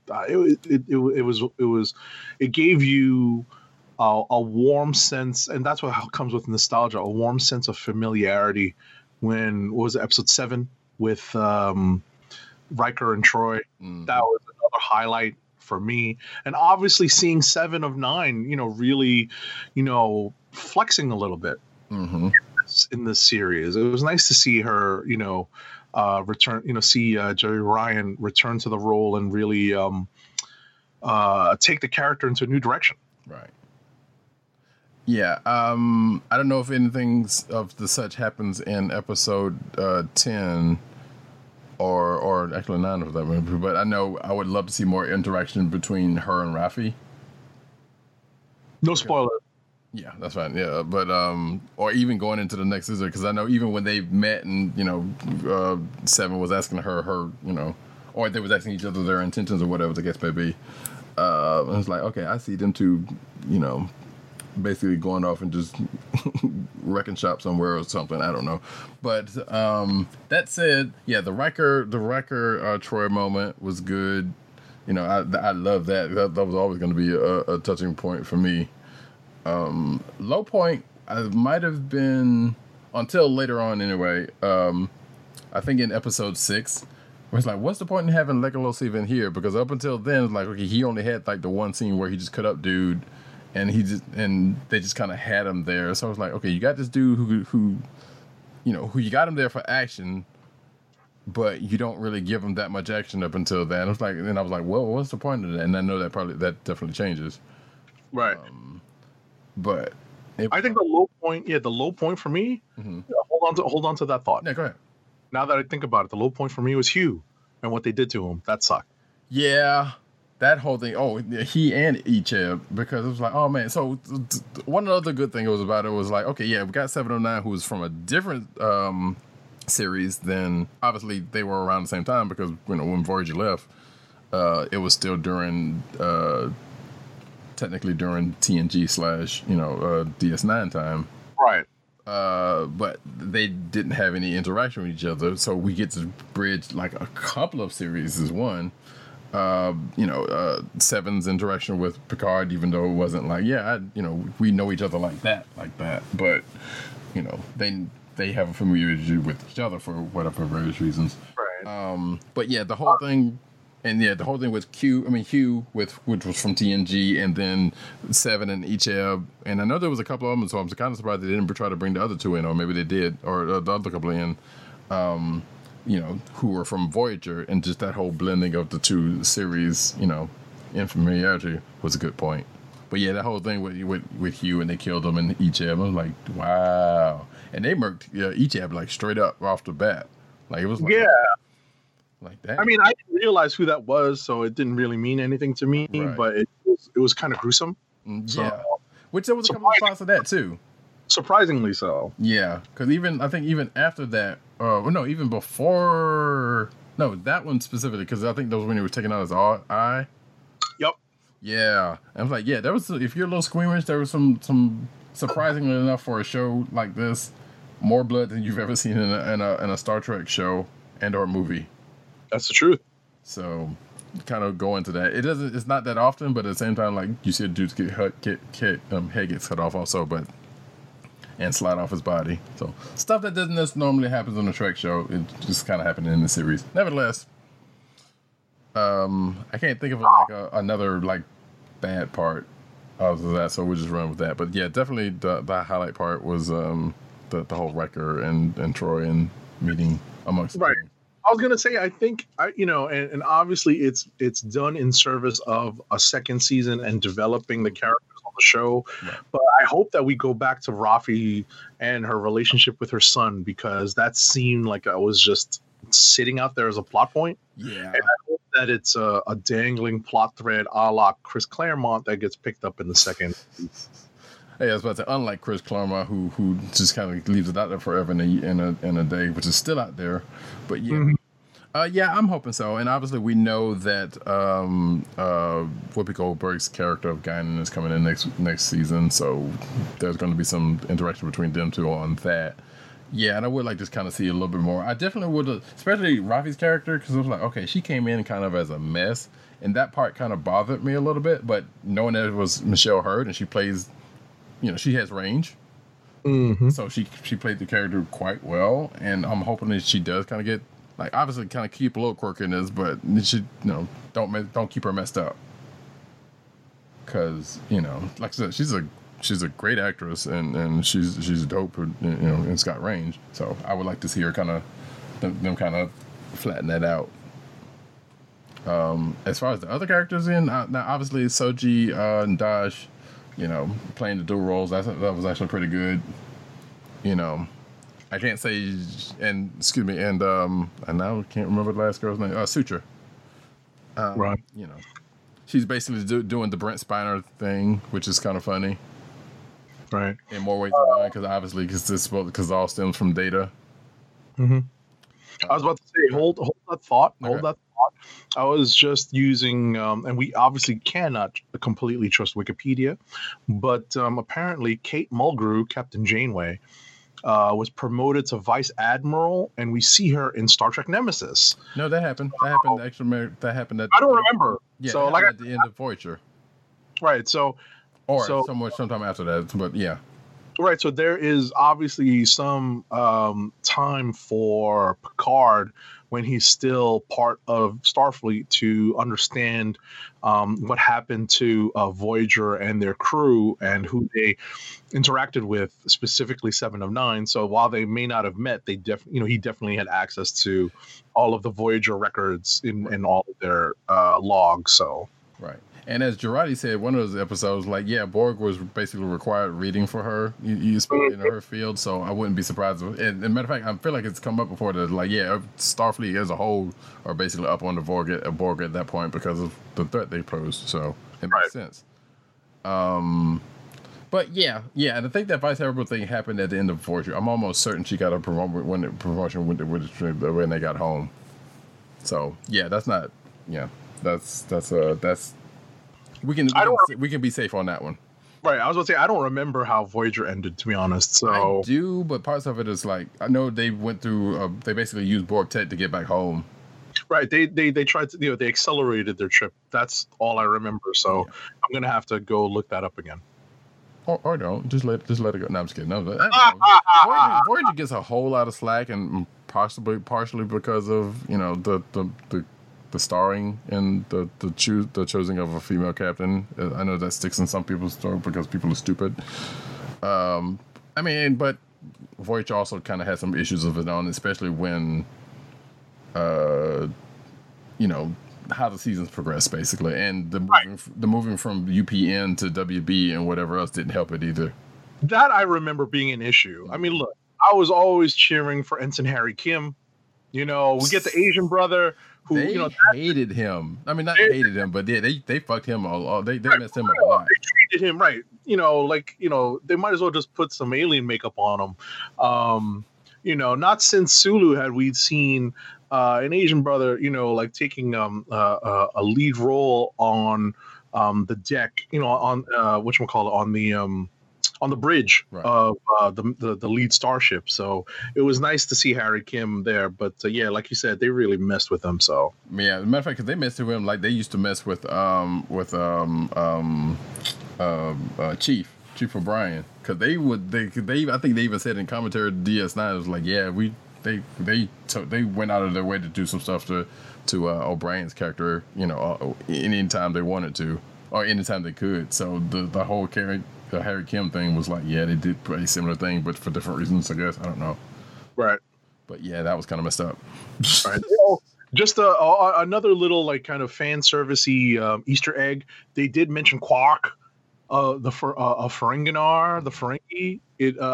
When they were on the Free World or whatever the hell it was. Wait, I don't remember that. Did they? Yeah, they mentioned him in passing. I mean, I wouldn't be surprised. That makes sense given what that world was, but okay, I must have missed that one then. And I know that the first ad kind of reminded me of Quark, like when they was playing on the ship, and it was like they had the man talking about, "Hey, you can fix your ship" or whatever. That kind of reminded me of them, or of him. or Rom, one of the two. But regardless, it was basically an ad. Ad still in the 24th century, y'all. Anyway. Yeah, exactly. I think we've covered most of it. I can't remember anything else that I guess what we're looking forward to in the next season, since we know this is a thing. I think I'm looking forward to more development of the crew, the relationships, because as I mentioned earlier, I did not feel a connection to any of them. I didn't find myself liking many of them. I found myself sticking to the characters that I knew. Obviously, Admiral Picard is the star of the show. He's the headliner. So he's the one that you're following for the majority of the time. But then when Seven comes, like I said, she's like the star of every scene she's in. When Hugh comes, I'm like, oh, snap, that's Hugh. I recognize his face. Mm-hmm. Not so much with the new characters. So, I would like to see, I would like to have more time for them to develop to see if they can make them characters that we can root for. Because I can tell you, I was not rooting for the blonde lady, Girardi. I was not rooting for her. I was like, yo, she's a criminal. Yeah, but then we found out why is she. I know that. But yeah, I agree with you. Yeah, once she killed old dude, I was like, okay, no. What you kind of did say, that's what was the whole thing. Like, you knew all of these people kind of had something on them, some dirt in their background, some red leisure, if you will. Right. And you would think, well, okay, surely there was one person who didn't outside of Legolas. You would think it would have been her, but it was like, no. As soon as you see her and she come on the ship, it was like, okay, clearly she's not here, she's not here just out of scientific curiosity. Something else is up. Mm-hmm. And then we find out what the reason was behind that. So yeah, there were some things that were kind of like, okay, yeah, you could see it coming. Like, especially that thing between her and Rios. Right. But, but at least something was like, okay, that kind of paid off a little bit. So. Yeah, that's what I'm looking forward to. How about you? Yeah, there is that. Like, having not seen that last episode and not knowing if any of that's going to play, well, I assume some of that's going to play into what's going on into the next season. I'm definitely looking for more, and I hate to say this because I know people get caught up in whether the lore is kind of keeping us back or not kind of situation, but definitely more references, maybe a couple more people to kind of show up, from TNG, or even if they did with this one, it was like, it may not have to be TNG, it could be somebody from DS9 that's still around, or something. I don't recall anything that would have put them down unless they just happened to go to DS9, but I doubt that very seriously. Gotcha. Yeah, I went back. Folk, but anyway, yeah. I got you. No, I went back and looked at my notes for some of the show notes I had created for previous Treasury editions. Mm-hmm. So yeah, thanks for kind of covering some of that stuff. And you had to jar my brain into like clicking and looking for that stuff. So we covered a lot of the stuff that we would normally cover in a Treasury edition. Let's see. You did What's Next. I don't think this is something I can participate in. Maybe make it a top. Yeah, I guess we could still do top 5 because there have been enough Star Trek spinoffs. Mm-hmm. Not counting TOS. Rank your current top 5 Star Trek spinoffs. I can't really participate in this because it's not fair. It's kind of like I haven't watched Discover. I didn't watch Enterprise. Okay. I didn't watch whatchamacallit, Discover. Is it Discovery? Discovery, yeah. Right. And there's another one I think I missed out on, Star Trek related. So it's hard for me to rank. Maybe I'll just rank my top 3 because I would say, in terms of spinoffs, I would say number 1 for me would probably be DS9, number 2 TNG, and number 3 maybe Picard, with Voyager lagging just behind.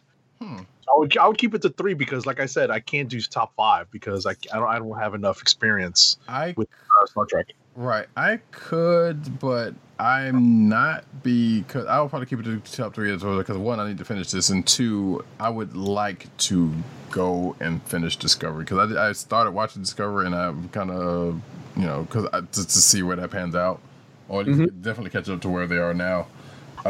Enterprise. That's the Scott Bakula one, right? Huh? That's the Scott Bakula one, right? Yes. Okay. I've said this before and I'll say it again. I just think that basically Scott Bakula quantum leaped into a Star Trek character, and that's where he ended up. Like somehow he just quantum leaped into out of Sam Beckett and into a Starfleet captain, and that's where he was for 2-3 seasons, whatever. But it started getting better in season 2, and I still need to actually finish that. But I will say so far, I'm kind of sort of with you though. That said, up to the point of Picard, like I said. So it's definitely DS9. If you've seen this, if you watch any of this show for any length of time, you will know I love the hell out of some DS9, and that continues to this day. So probably be DS9, TNG.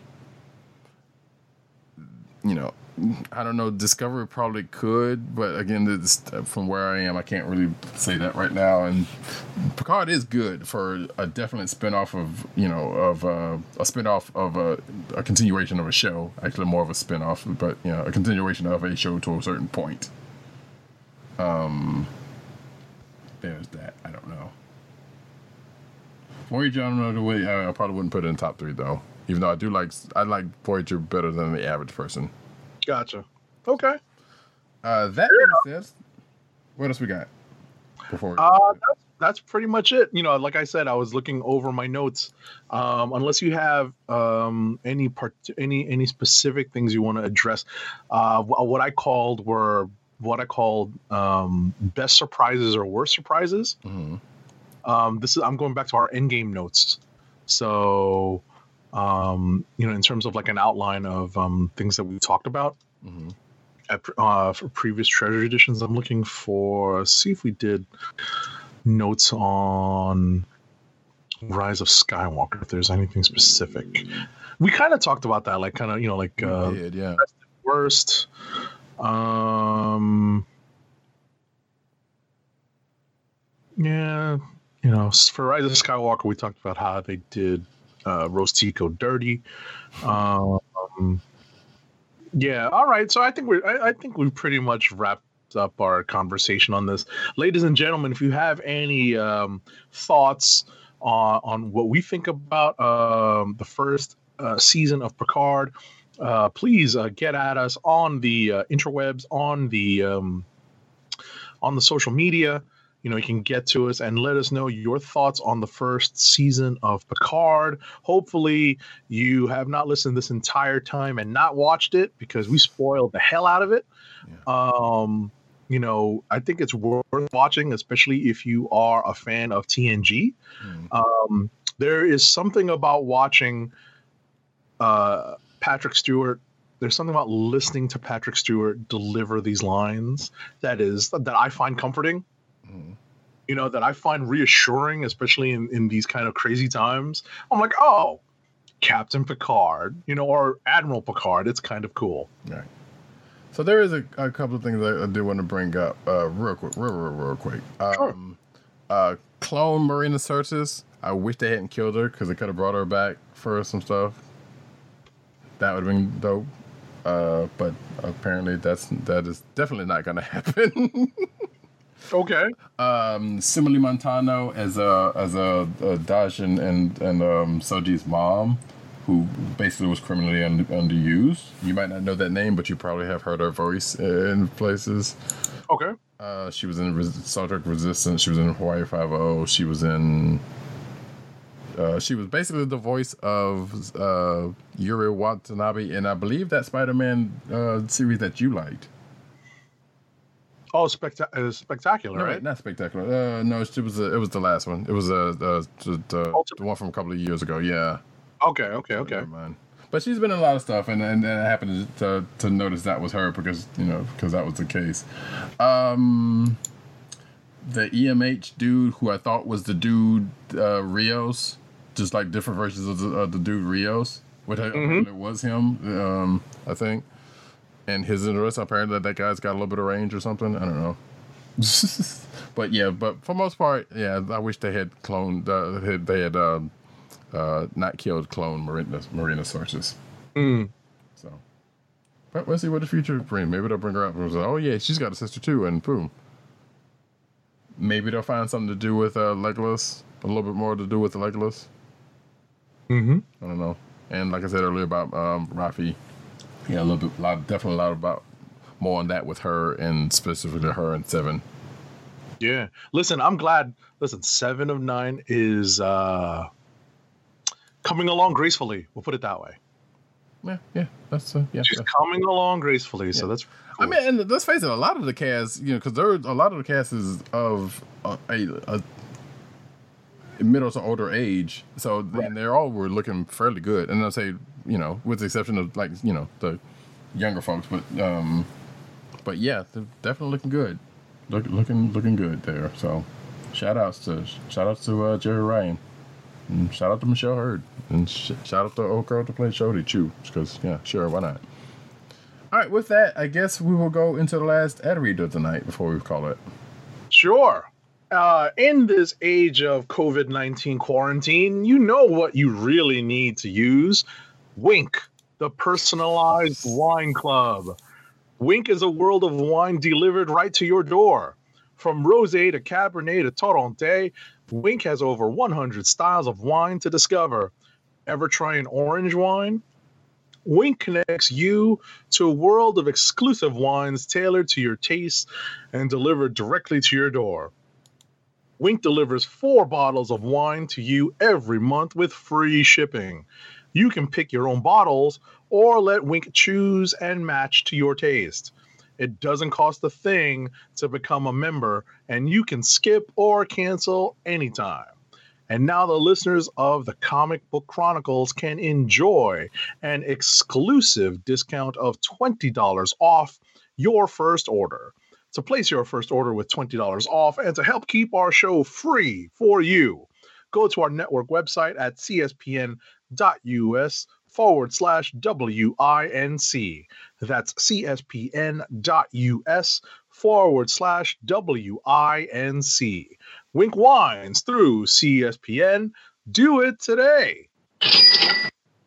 And as we come to an end of another exciting episode of His Here Comic Book Chronicles, we'd like to thank you, each and every one of you, for coming out and sitting through this madness. Actually, this is not madness. This is probably, if we do some of the stuff we're probably thinking of doing, it probably will be some craziness and some torture. Anyway, with that, I have been Radicat. You can find me at Radicat on Twitter. You can find me at, as I put the shot back where it was, Radicat on Twitter and Instagram. You can also find me at NewsNeed on Twitter. You can also find me at CBCaps on Instagram. Agent_70. Actually, that was the right way. Boom. On Twitter and Instagram. At least that's the way I gotta get the camera first. PCN_dirt on Twitter. Pop Culture Net on Twitter. PopCultureNetwork.com and his umbrella sites therein. And also Byte, the Vine replacement, under comic book reviews, no vowels. Tim, DOGG98 on Twitter. CB Cron on Twitter, which is the Comic Book Chronicles Twitter account. DClick Nation and DClickNation.com. That's DKLIQNATION. And Comic Book Resources, where he's over there writing his face off. Shout out to Tim, DOGG98, who is working hard all the time on CBR. Make sure to click on those links and read his stories. Oh.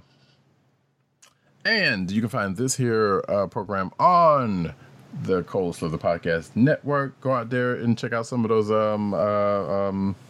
G.I. Joe episodes that's out there. Cold Slither is not one of them, sadly, but nevertheless. Cold Slither Podcast Network, CSPN.us. Do it today. And you can find this on any other podcast perusal place of choice, such as Google Play, Apple iTunes, Spotify, and the Cold Slither Podcast Network's SoundCloud page. We will be back next week with something. We still ain't got no books, but we're going to have something. Rest assured. And it's going to be good, and you will like it. Yeah, we'll figure it out. Don't worry, ladies and gentlemen. Yeah, well, maybe it'll be the long sought after year of the end of the year. Listen, I did my work on that one already. Yes. 87 was the only one who's done his thing on that one, and now it's starting to bleed away from me. So I need to go ahead and get that finished. But until then, folks, this has been the Comic Book Chronicles. Peace. Peace. One. I love it when a plan comes together. Ain't no love in heart of the city. What's on your Ain't no love in heart of town. Shout out to Billy Bland. How about this rumor that you are really hired Mr. Stark?